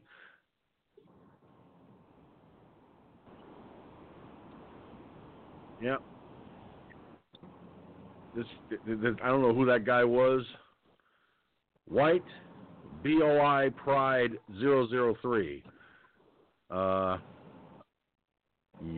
Okay. Not happening. That person left, but you never bomb this place. You can't right in the Führer's face. In the Führer's. I'm sorry. When someone sits there and says liberals hate the white man, that's why I questioned him about the people of color question that I raised in the chat room. The name alone raised a lot of flags. Seriously. Oh, I was worried about. What was the name of that town where that church was in? White Settlement. White Settlement. I waited and held my breath. I thought to myself, here we go. The liberals are going to latch on to the name of that town and demand that name be changed. Oh yeah. Well, just to let everybody know also, I have from One American News Network an article here regarding the Texas Attorney General. West Freeway Church was prepared to repel mass shooting.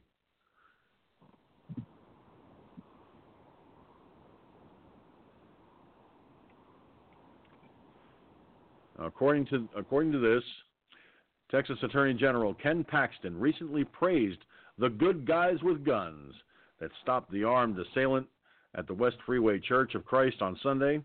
In a statement Monday, he said the church was fully prepared for a possible shooting and the congregation was able to defend itself as well as prevent further loss of life. 2 people were killed, including the attacker, after shots interrupted a weekend church service. Paxton went on to highlight the importance of Second Amendment rights and prevention training in stopping mass shootings. My goal is really to solve the problem, so when you see an example of something that worked really well to prevent the loss of life, I'm not going to apologize for talking about it and hopefully encourage other people to follow a model, he stated. Because if that means we save one life, then they call that being political, then I guess that's political, but we end up saving a life. It's darn worth it to me. Now, Paxton said the FBI and state police are investigating the shooter's possible connections and motivations to prevent similar incidents going forward. This comes as an eyewitness to the tragic shooting and family member to the victim identified 64-year-old Anton Wallace as one of those killed in Sunday's gunfire. Wallace was a deacon at the church and had allegedly just handed out communion when the gunfire erupted. Police have still yet to confirm the report. However, Wallace's daughter, Tiffany, said she was there when her father was shot and ran to his side after he was struck. About to pray, and all of a sudden, the guy just stood up from the pew and turned towards my dad, and I guess he shot at the security guard, she recounted. It's our dad, and that's what hurts the most. The identity of the church security guard who took down the shooter has also been released as Jack Wilson. Police have applauded Wilson as a hero for reportedly drawing his weapon and fatally shooting the alleged gunman. They say this saved an untold number of lives and stopped the attack within 6 seconds.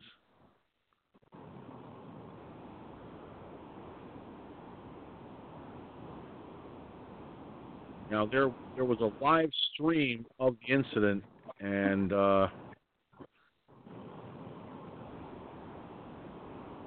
I'm taking a look at it right now.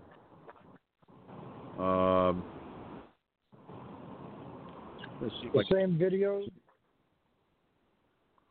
taken from the right side of the altar? Yeah, I'm going to see if I can pull it up on the Yeah, I think that's the only video available of it, the same one. I don't think I haven't seen multiple video camera feeds out of that church room.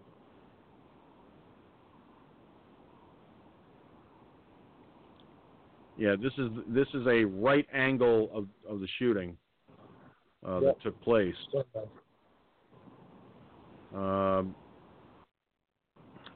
Shoot. Trying to make adjustments here because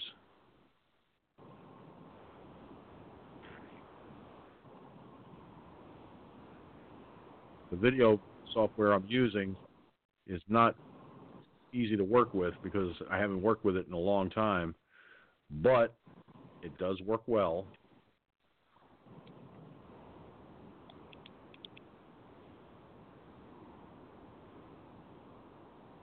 All right, I'm going to transition over to it. Now, folks, what you're about to see on camera, those of you watching, I'm going to warn you right now, what you're about to see is very graphic. So please, accept my humble apologies for the graphic nature of the video you're about to see.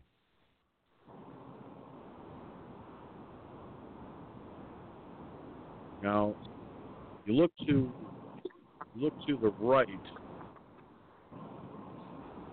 and you will see in just moments the shooter. No, I'm sorry. I take that back. It's over to the left. I'm going to wind it back to that point. The shooter pulls his weapon. He shoots the deacon and one other person, and then Jack Wilson, who is to the far left, takes aim, shoots, walks up on the shooter,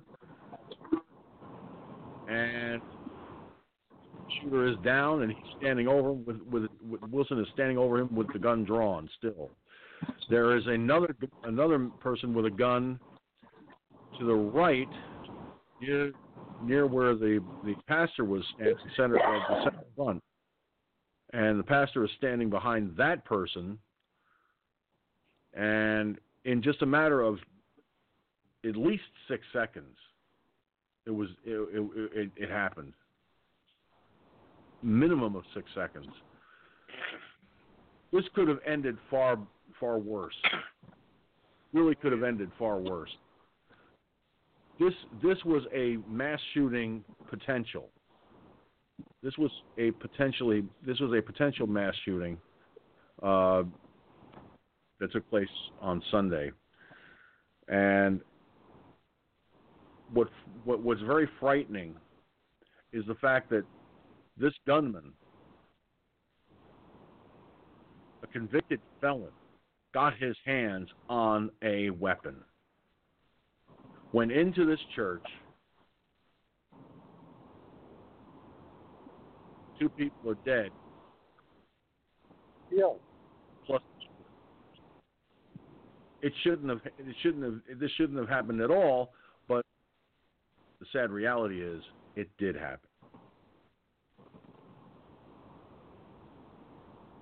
And unless the liberals step back and sit down and shut the fuck up, okay? This is the kind of this kind of stuff is going to keep happening. But the liberals, they don't want us to have guns. They don't want us to protect ourselves. They don't want us to have our Second Amendment rights. And this is what is frightening.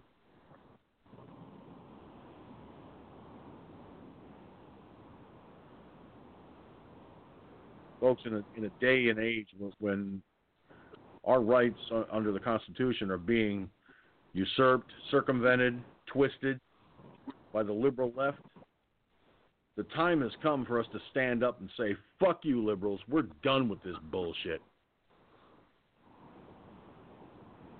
The 2020 elections are coming up. We're less than a year away. It's time to put Pelosi into retirement. It's time to put Schumer into retirement. Feinstein into retirement. It's time to put a lot of these libtards into retirement. And put people in place that are not only pro-Second Amendment, but definitely on the side of the American people. So America, you've got a choice to make. We all do. It's either we stand up and be counted and make a lot of noise and go into that ballot box and say, fuck you, liberals, and vote them the hell out.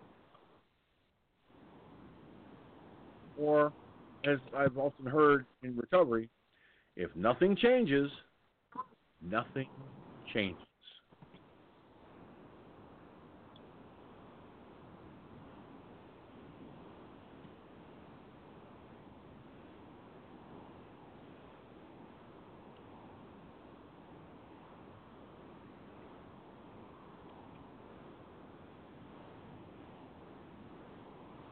All right. So, based on what you just heard from the Attorney General of the state of Texas, does this guy sound like he's definitely on the side of the gun owner, or is it just me? It's not just you. I mean, I live in Texas. Okay, I know exactly where this fucking place is out there in White Settlement. Okay, I've done electrical work out there when I was doing electrical work. Okay, of course he's right. All right. I mean, we don't live in a utopian society. I'm sorry. Okay, wish we did. Okay, but it's not going to be like that. Okay, don't hold your breath on it. So yeah, I mean, these idiots are going to get guns whether you like them or not. Okay, I could go on the local website here in this county, in the Ellis County Sheriff's Department, and you can see all the people that have gotten arrested by felons in possession of a firearm. Okay, they'll send your ass up the river for about 20 years on that charge alone. Okay, every time I leave here, I've been stopped 2 or 3 times. Okay, not even driving, just out with a friend of mine. Okay, they run me up and down, backwards, forwards, and upside down, and peek pokey dotted. Okay, make sure that I'm not a felon in possession of a weapon, which I'm not. I've never been convicted of a felony. Fuck no. Okay, and you know they're always looking for shit. You know that they're always on fishing expedition. But he's absolutely correct. Go ahead. Yeah, I mean, look, when I got my AR-7, and I went and I passed that background check, I think Mike may have noticed the big-ass smile on my fucking face. I mean, I had a smile a mile wide. Well, you did I had that to. Toyota shit. You did that fucking Toyota crap. You were in midair quick in your heels. I remember, I remember that. I don't remember doing the Toyota thing. Yeah, don't you remember the old Toyota ad where they're jumping in the I remember the old Toyota ad, but I don't think I did that. Yeah, you did. A band came up from behind you and there was confetti and shit. I remember that. Oh, will you stop? Smart ass. Yeah.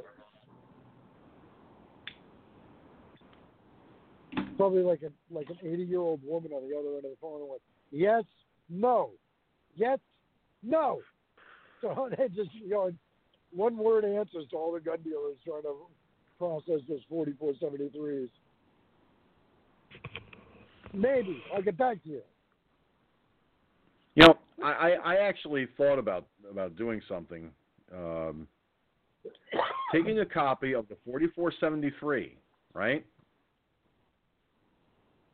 And going to a liberal politician and saying, I have here a form that every American has to fill out in order to own something proper. I'm going to ask you a few of the questions that are on this. And I'm going to be watching you very closely as you answer. Let's see how well you do. I'm willing to bet that no liberal has ever even taken a second look at a fucking 4473 once, much less ever.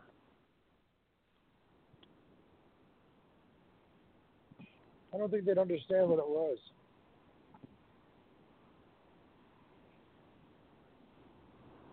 Because in their minds, it's too easy to get a gun.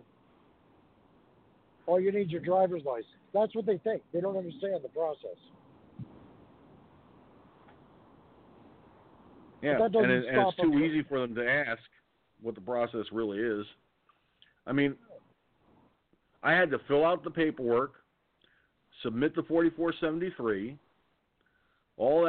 everything that every first-time gun owner has to go through, I went through. And I'll tell you what, I had my fingers crossed, my toes crossed, my eyes. If I could cross my eyes, I would have crossed them too. I knew I would pass the 4473, but didn't hurt to have to keep my fingers and toes crossed. It was a little tough on the toes though because of wearing sneakers and all.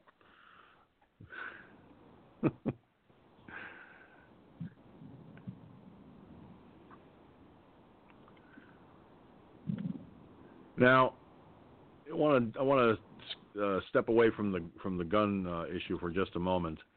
Over the past week, sadly, one of radio's noted personalities, a man who was as controversial as the day is long, someone who I used to listen to when I was growing up, passed away this past weekend. Don Imus of Imus in the Morning, who originally started with WNBC Radio in New York, passed away at the age of 79. Don Imus had a very big career. I mean, the man was well known, but he also was not without his controversies, especially with what happened with that girls' basketball team. He made his career playing music back in the 70s on WNBC Radio.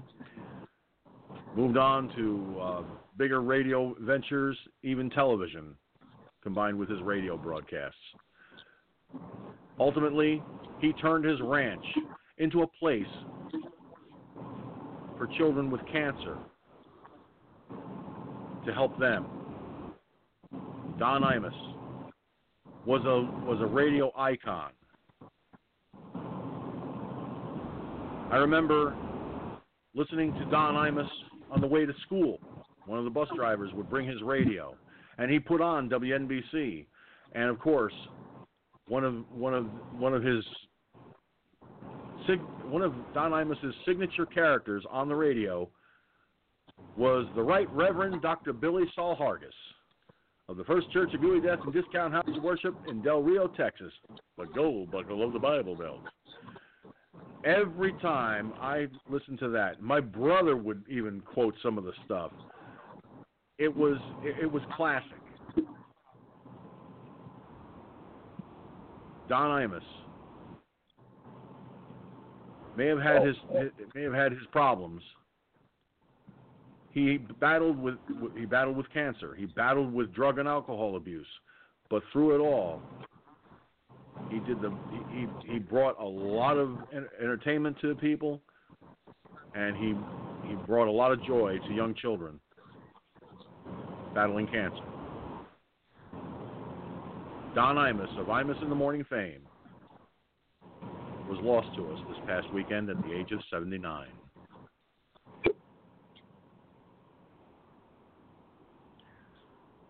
We lost a lot of people this year. A lot of people.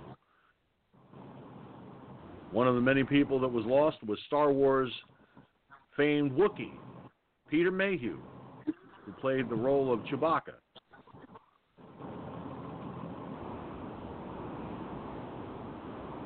I can't rattle off all the people that was lost during the course of 2019, at least not tonight.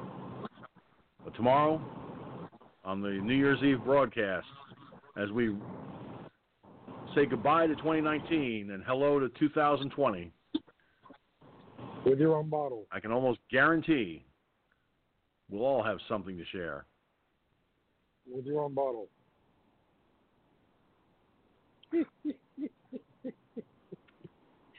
You said something to share. You know something, Mike? Sometimes I have to question your sanity. Because I'm more than welcome to come over. I got root beer for you, George. IBC. I'm not cutting any corners. None of that cheap fucking whodunit America's Choice stuff. You're going to get the IBC good root beer. That's the only one I drink, IBC. That's my favorite. Actually, I'm going to be toasting in the new year with sparkling apple cider. I hope the apples are from America, not from China. You got to read the back of that fucking label. It's American made. Okay, good. I want you getting a craving at 2 a.m. for egg rolls.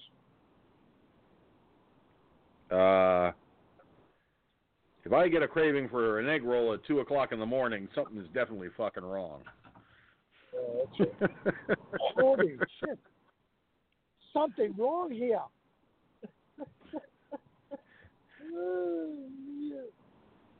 I swear I am surrounded by some of the craziest of people.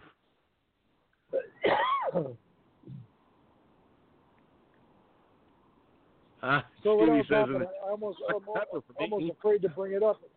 But what happened with the Pelosi shit and the shifts? Somebody said something happened. to shift that embarrassed him. He got caught. Something else. I don't know. Something was on the radio about him. But his lying was exposed. And somebody asked him outright on the video that he wasn't forthright. But they didn't have the balls to say, did you lie? Instead, they worded it, well, you weren't forthright. Get the fuck out of it. That means you lied. Stop with the fucking $3 words. Use the 25-cent ones. He lied. Dress it up. Did you hear anything about it? I haven't heard anything. And I don't see anything. But then again, I'll look it up. But get a load of this. NBC News' Chuck Todd suggests Trump voters want to be lied to. Believe in fairy tales like Noah's Ark.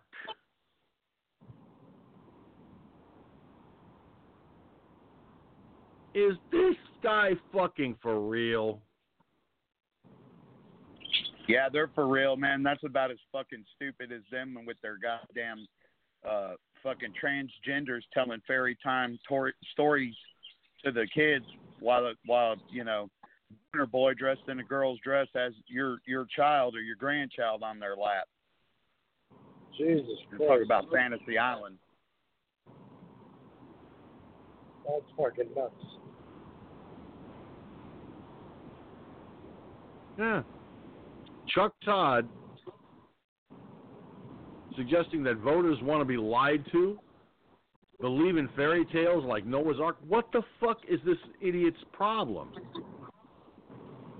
Is he that fucking stupid? Is he that brain dead? Apparently he is, somehow because... I'm sure that they're trying to attack Trump and the Trump supporters somehow, I'm sure. Oh, yeah, definitely. Because it says here that on Sunday's installment of Meet the Press, Todd spent much of the show focused on the spread of misinformation in the media landscape. But during a panel discussion, he pointed to a letter to the editor of the Lexington Herald Leader from last January, something Todd thought was a fascinating attempt to explain why so many Americans support President Trump. The letter read, "Why do people support Trump? It's because people have been trained from childhood to believe in fairy tales. This set their minds up to accept things that make them feel good. The more fairy tales and lies he tells, the better they feel. Show me a person who believes in Noah's Ark, and I will show you a Trump voter." This gets at something, Dean, that my executive producer likes to say, hey, voters, want to be lied to sometimes? They don't always love being told hard truths. Todd told New York Times executive editor Dean Baquette. Yeah, okay. Chuck Todd, you're a fucking idiot. Seriously, you're a fucking idiot. I mean, how in the hell do you sleep at night with all this liberal garbage in your brain?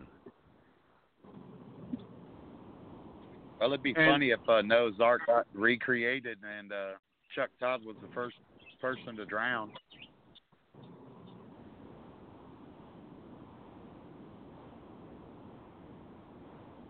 George, welcome to New York. I'm over the border. Yippee! Yay! Long live Como. I made it back. Yeah. Oh, there's a sign. Oh, fuck, it's glow in the dark too. It says, "Bend over. We love you."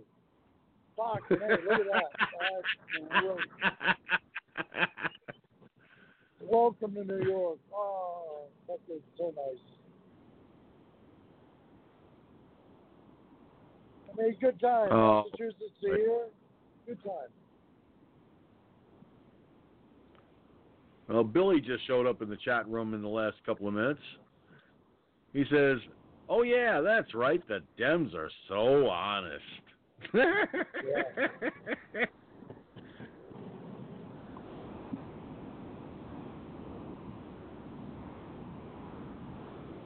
So any more talk about Pelosi coming loose with the impeachment file and turning it over to the Senate? Have they said anything today about it? Anything over the weekend? Do you hear anything Friday? I haven't. I've been hearing stuff, but it's been the same stuff that's been rehashed since she decided to hold the impeachment articles.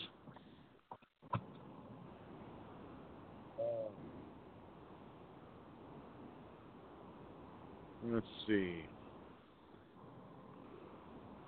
Adam Schiff. If there's anything here. Bullshit. Yep, it's That's all good. bullshit. Wasn't there a car horn that made a bull sound? Ooh, something, I forget what the fuck. Was there one years ago? A bullhorn for the car. I thought there was one you used to be able to buy. I don't know. Well, about 5 hours ago, the New York Post put something out. Why Adam Schiff doesn't want anyone talking to the whistleblower. Yeah, okay. Maybe that was it. The truth behind House Intelligence Chairman Adam Schiff's role in engineering President Trump's impeachment may soon come out.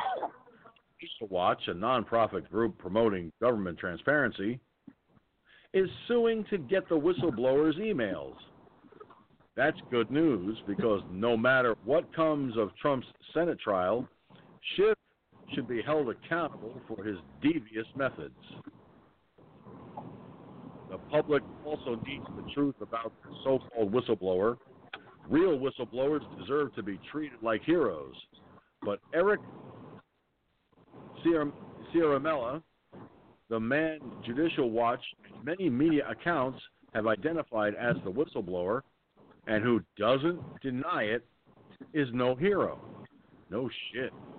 To dignify Ciaramella with the term whistleblower misrepresents what he did. Sure, he filed what is technically called a whistleblower complaint, but he had no first-hand knowledge of Trump's controversial July 25 phone call or motivations. Every allegation in the complaint begins with, I learned from multiple U.S. officials, or multiple officials told me, or officials with direct knowledge informed me. Just gossip. He never names any sources. Ciaramella acted as the anti-Trumper's front man. As for courage, not enough. He is cowardly. Compare him to real whistleblowers. Jay Brainard, the top transportation safety official in Kansas, legal this month, say is lowering metal detectors levels to short airplane seconds. He went on to warn against sacrificing safety for convenience. Similarly,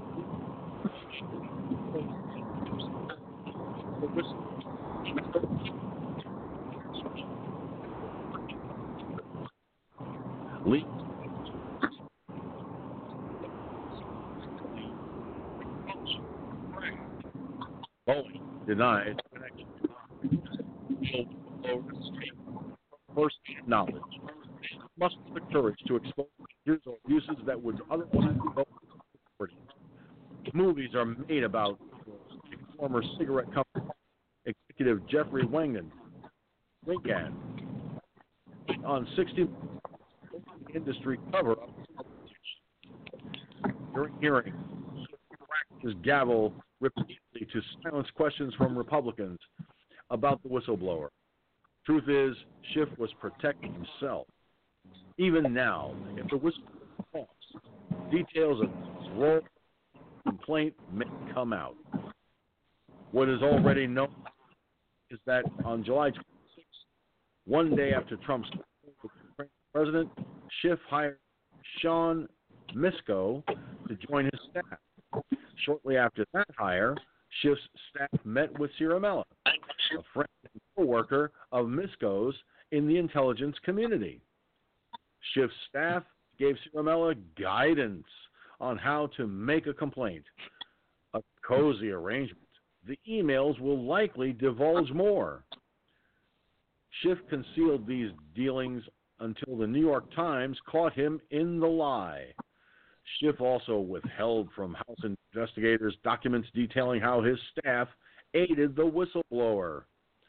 The whistleblower filed his complaint with Intelligence Community Inspector General Michael Atkinson on August 12th, also concealing that he had met with Schiff's staff. When the complaint became public in September, Schiff feigned surprise. Even worse, Schiff obscured how the whistleblower complaint ever saw the light of day. The big question is why Atkinson deemed the complaint credible enough to be reported to Congress. The trigger required for Schiff to launch an impeachment investigation. The document contained nothing but secondhand or unsubstantiated assertions that regulations say are insufficient for a complaint to be acted on. Accounts of wrongdoing from coworkers don't qualify. Atkinson's September 30 statement defending his decision to deem the complaint credible amounts to, "I did it because I did it." He never gave it. Atkinson's October 4 closed-door testimony to the Intelligence Committee undoubtedly offers answers, but Schiff refuses to let even House members see it. The transcripts of all 18 other witnesses have been released, but not Atkinson's. It's a stunning omission.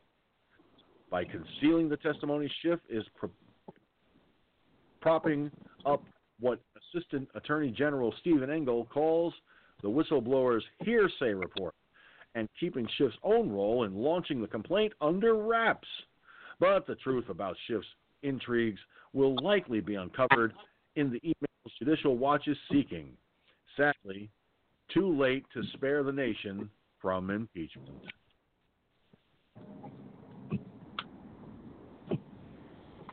And this was put out by Betsy McKay, former Lieutenant Governor of New York. Wow.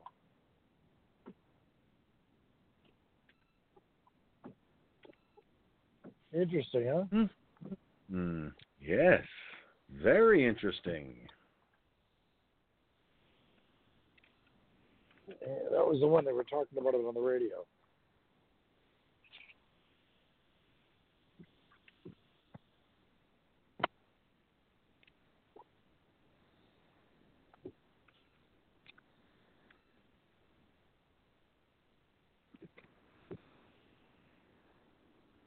Oh, Billy put something in about MSNBC telling people to go out and protest en masse. They gave examples on where it worked in recent history.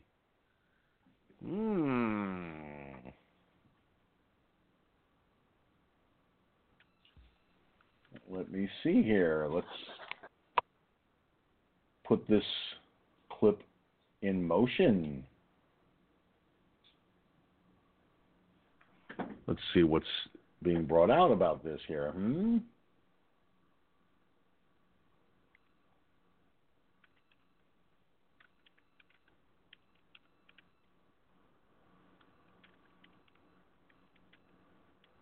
From when this place was founded in 1962, it was about 4% success rate for leukemia. Okay, this is a St. Jude advertisement, so I'm going to just turn the volume down until it clears.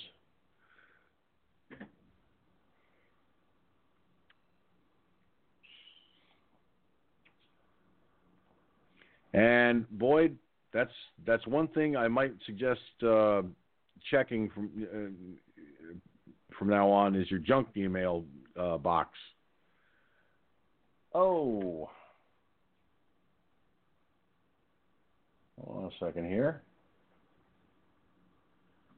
Now I gotta wind it back. Welcome back. Now to a powerful tool with potential to shake things up and move the needle against Donald Trump in the impeachment fight. First, the context. Here are Trump's job approval numbers from the start of his presidency. Until the month before the whistleblower complaint, Democrats, independents, and Republicans all held different views, but they were remarkably steady. Then the dam broke. Public on-camera admissions of guilt. By the way, likewise, China should start an investigation into the Bidens. But to be clear, what you just described is a quid pro quo. We do that all the time with foreign policy. Was there a quid pro quo? As I testified previously, with regard to the requested White House call and the White House meeting, the answer is yes. Those bombshells led to Trump's impeachment, but you can see the polling numbers barely moving. Previously, Democrats had looked to the impeachment hearings to sway public opinion. Now there's talk the Senate trial could do the trick, and that might happen. But there's another tactic that has already succeeded in pressuring and even removing heads of state. In other countries, a tactic Trump's opponents aren't deploying yet, mass protests. Let's look at South Korea. 2016, the conservative president had an iron grip over her party, but the majority in parliament was liberal. Having won a landslide victory in the country's midterm elections, that's when the conservative president committed a crime and then admitted it in public. Prosecutors have claimed that this woman, a longtime friend of President Park Geun-hye, used that connection to shake down companies and top executives for millions of dollars, including the head of Samsung, even paying for a horse for her daughter. And then the protests started. Hundreds of thousands of South Koreans stormed the streets demanding impeachment. The protests started small, but eventually grew into the millions. Still, liberals in the Congress, they didn't have the votes. Liberals held 178 seats in Parliament, but they needed 201 to actually impeach the president, which meant swaying at least 23 conservatives to vote for impeachment to get to 201. So how'd they get here? That's the big question. For 20 straight weekends, millions showing up to protest for the removal of the president. After enough time and people and energy, conservative lawmakers understood which way the wind was blowing. South Korea's parliament has introduced a bill to impeach embattled President Park Geun-hye, and the extremely unpopular Park, whose approval ratings have dropped to 4%, has seen her presidency engulfed by a corruption scandal. Yes, you heard it right. The parliament introduced a bill to impeach the president based on the crime she admitted to doing, and with the pressure of, you guessed it, mass protests, there came results. The South Korean parliament has voted to impeach President Park. So the South Korean parliament has voted 234 votes in favor of the impeachment. The liberals were able to swing 62 conservatives after the impeachment vote. The bill went to the country's constitutional court, which, despite its name, is not actually a court, but a 9-person body which actually decides on constitutional issues. Violent protests broke out in South Korea today after the country's constitutional court removed President Park Geun-hye from power. There were protests in South Korea today after the president was forced out following a stunning corruption scandal. And there are other examples. Brazil in 2016, the president impeached and removed after millions hit the streets. Ukraine in late 2013 and early 2014, protests helped force out Ukraine's president. In the Trump era, we've seen mass protests, notably the Women's March and the eruption of anger over the travel ban.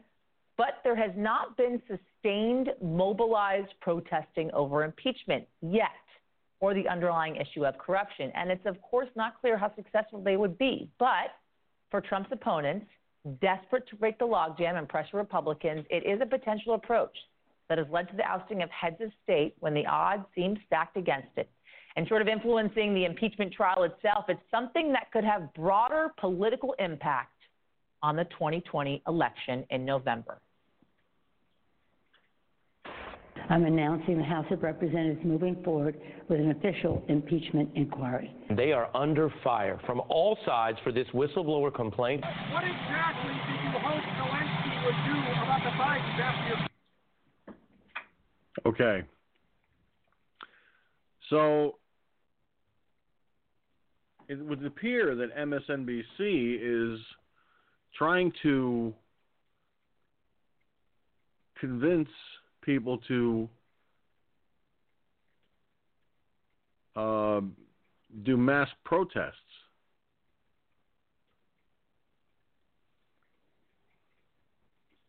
We lost Mike on the call. Hopefully he calls back soon before we go off the air. But I don't know. Let's find out what you guys think. Let's start with you, Mark, over there at Texas Internet Radio. See what your thoughts are on what you just heard.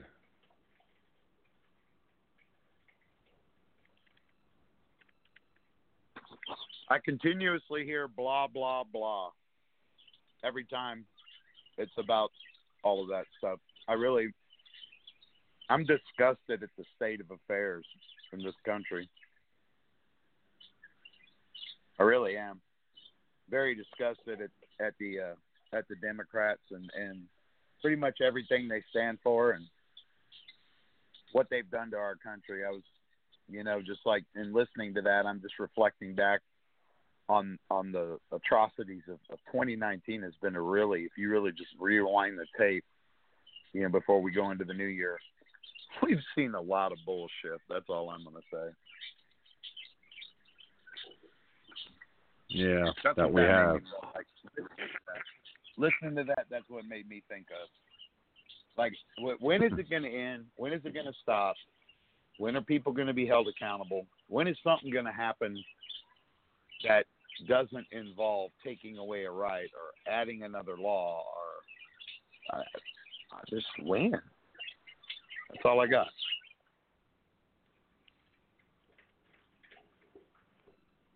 All right.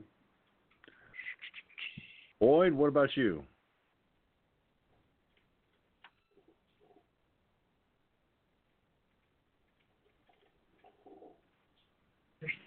Did they say something that was worth anything for me to listen to?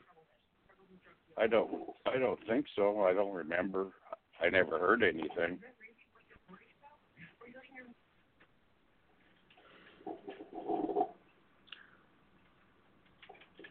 Well, apparently not.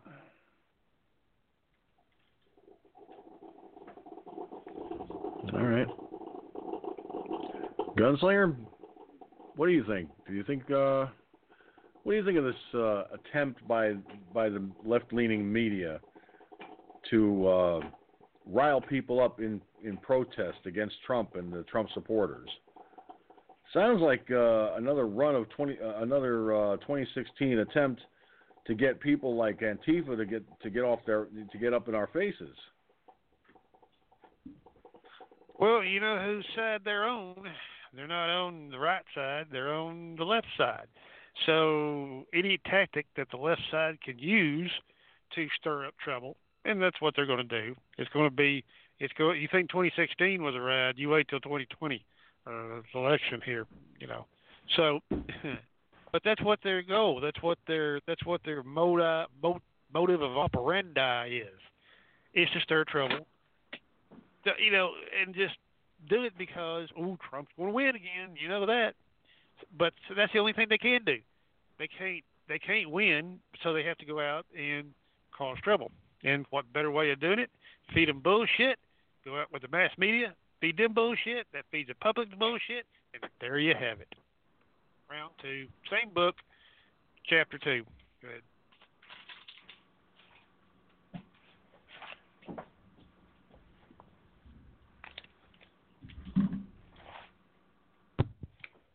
Well, the way I see it is their attempts at trying to persuade the anti-Trump crowd at going out there and going in protest, against Trump, but also going after Trump supporters. It's going to lead to a lot of problems. And personally, by rights, if it turns out. And think about this, guys. If it turns out that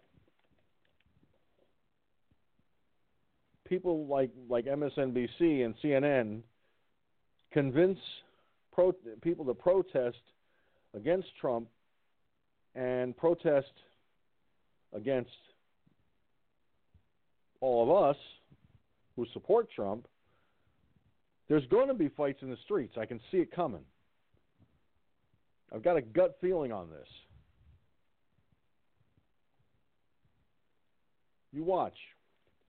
We haven't heard anything out of Antifa yet, but I got a feeling that's going to happen soon. Well, That you know, is as the old gonna saying goes, it's just a matter of time. That's all it is. I mean, you know, you've heard of the ticking time bomb. Tick, tick, tick, tick. Well, eventually, when that ticking stops, that's when you better worry. Okay, as long as that bomb is ticking, it ain't too bad. Yeah, it's a bomb. Okay, yeah, I agree. As long as it's ticking. But what happens when a bomb stops ticking? Blows up, don't it? Ask any bomb expert. Hell, I've heard that over years and years. As long as it's ticking, you're still pretty good. But if that thing stops ticking, tick, stop, boom. There you go. Yeah, I think the overall issue now is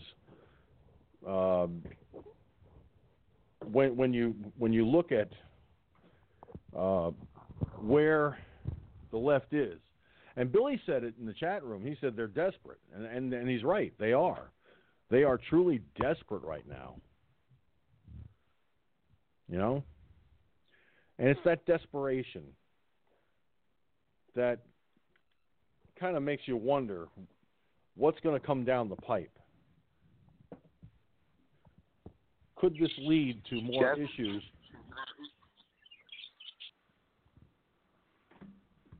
Go ahead. I was going to say desperation's the world's worst cologne.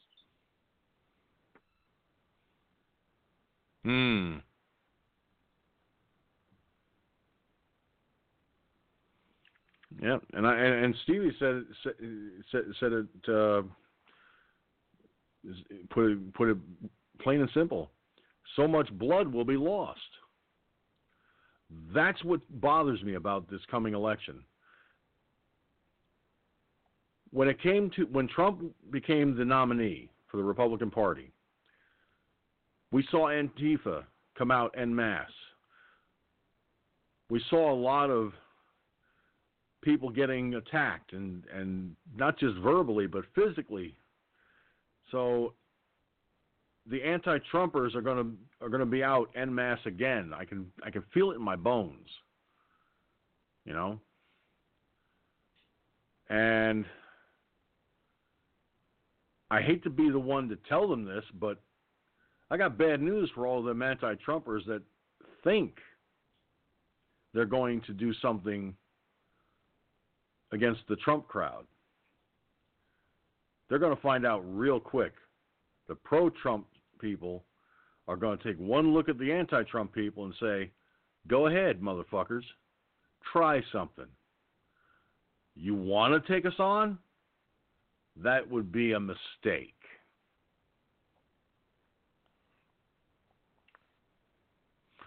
Well, Stevie says we're headed toward another civil war. Yeah, instead of it being the North and the South, this time it's going to be the left versus the right. And that's what and that could lead to a lot of blood being spilled. That's what I'm afraid is going to end up happening. George, it's already started on social media and on the internet, man. Oh yeah, it's already started. Yeah. I mean, they've been censoring people, knocking. Yeah. We're in a soft civil war right now. It's not really turned that much violence. Yes, there has been violence in the street. Okay, in 2016, yeah, it hasn't really turned real 100% violence. And I'm talking about guns and blood and shooting people. Okay, we're in a civil war. It's a light civil war right now. Okay, wait till the guns come out. Then you're going to really see a civil war, and that's sad. Go ahead.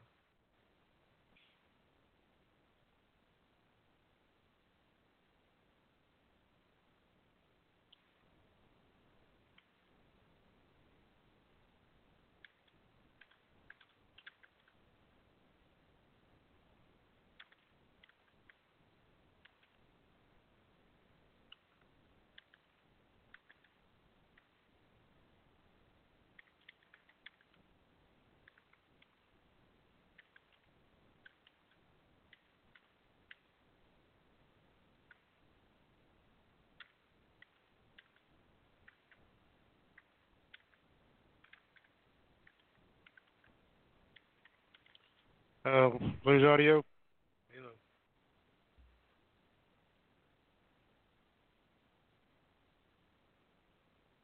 I can hear y'all. Oh, Where'd you? I had the wrong dial turned. Yep. Look, it's going to come down to this: the left versus the right. The battle lines were long since drawn, and what I fear is coming once 2020 gets underway. There is going to be a massive battle between the left versus the right. Only when it comes right down to it, the Trump supporters are going to look at the anti-Trump people and go, you want to do something? You want to get froggy? Go ahead and jump. We'll be more than happy to give you a bloody nose. Or worse. Feel free. Because this time, we're not backing down. That's what I see coming down the pipe. I hope to God I'm wrong, but I don't think I am. I truly don't think I am.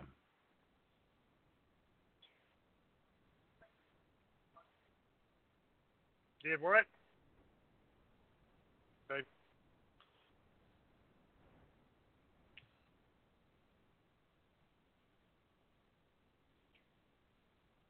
So now,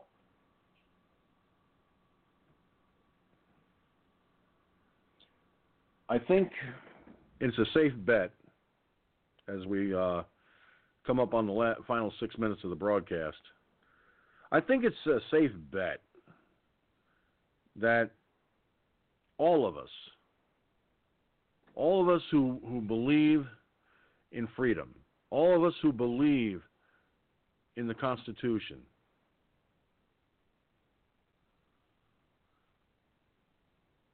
all of us who want to see this country survive and thrive the way it has under President Trump, we want to see this country succeed. Remember how President Trump said during the 2016 campaign, we'll get tired of winning? I ain't got tired of winning yet. I want to keep winning. I want to see this country win, win, win, win. You know, it's kind of like that song, put me in, coach. I'm ready to play. Well, guess what? Put me in, coach. I'm ready to play. And all those anti-Trumpers, they're going to want to run off the field because they don't want to see the shitstorm that's coming at them if they decide to get a little bit froggy and a little bit dangerous.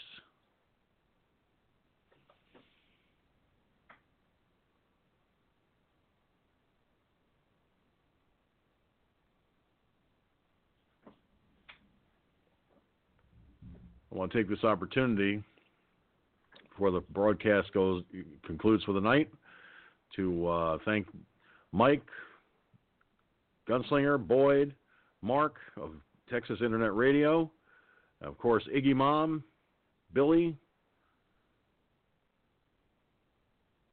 and all the guests that are sitting there in the elsewhere department. But of course, I want to thank all of you who are watching and listening through the archives. Feels good to be back on the video broadcast once more. I didn't think I'd be back on this week to do video, but we're here, live, large, and in charge, as always. And we added a fourth video feed, dlive.tv/Firefoxnews-Online. So everybody kept saying, George, you ought to check out dlive.tv. Well, guess what? We did more than just check it out. We are there.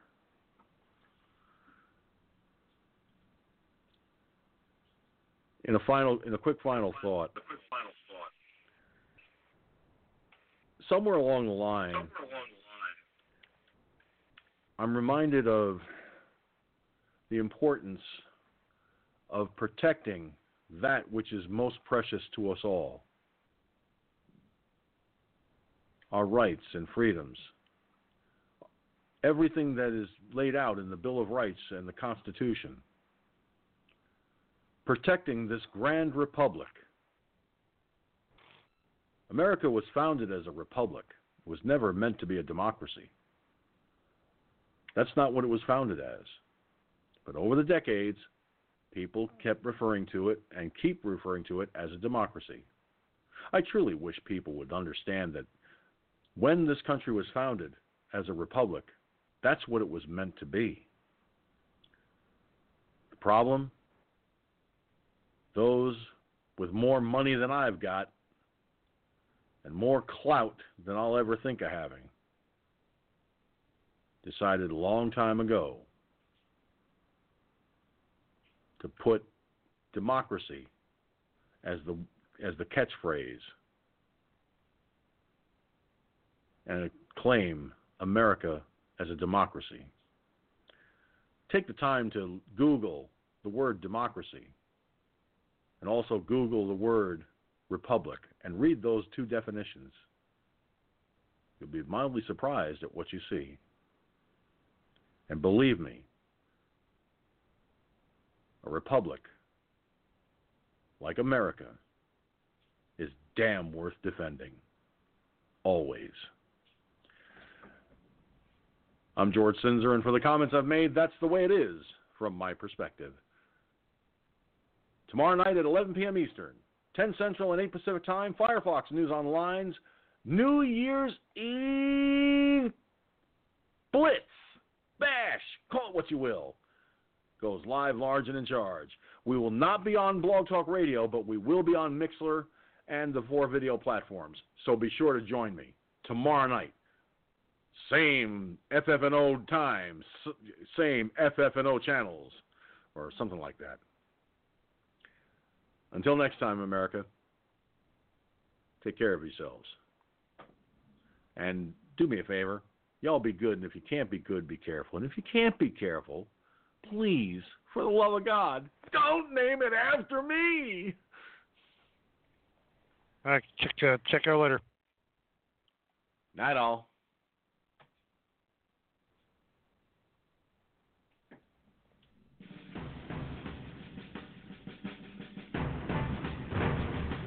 Thank you for tuning in to Firefox News Online. Firefox News Online is a production of Firefox News Online Productions. Any rebroadcast, transcript, either in whole or in part, without the express written permission of Firefox News Online Productions and its owner, is expressly forbidden. Copyright 2019, all rights reserved. If you have any comments you'd like to share, we'd like to hear from you. Write to comments@firefoxnewsonline.com. That's comments@firefoxnewsonline.com. And if you have any stories or topic ideas you'd like to send our way, you can send them to wereport@firefoxnewsonline.com. That's wereport@firefoxnewsonline.com. Firefox News Online airs Monday through Thursday at 11 p.m. Eastern, 10 Central, and 8 Pacific Time on multiple broadcast platforms. Go to facebook.com/FFNOP. That's facebook.com/FFNOP. Or you can go to facebook.com/Firefox News Online Journalist. That's facebook.com/Firefox News Online Journalist, where you will find the links to all the live broadcasts. Thank you for tuning in. We'll catch you on the next edition of Firefox News Online. Fair, balanced, and always responsible.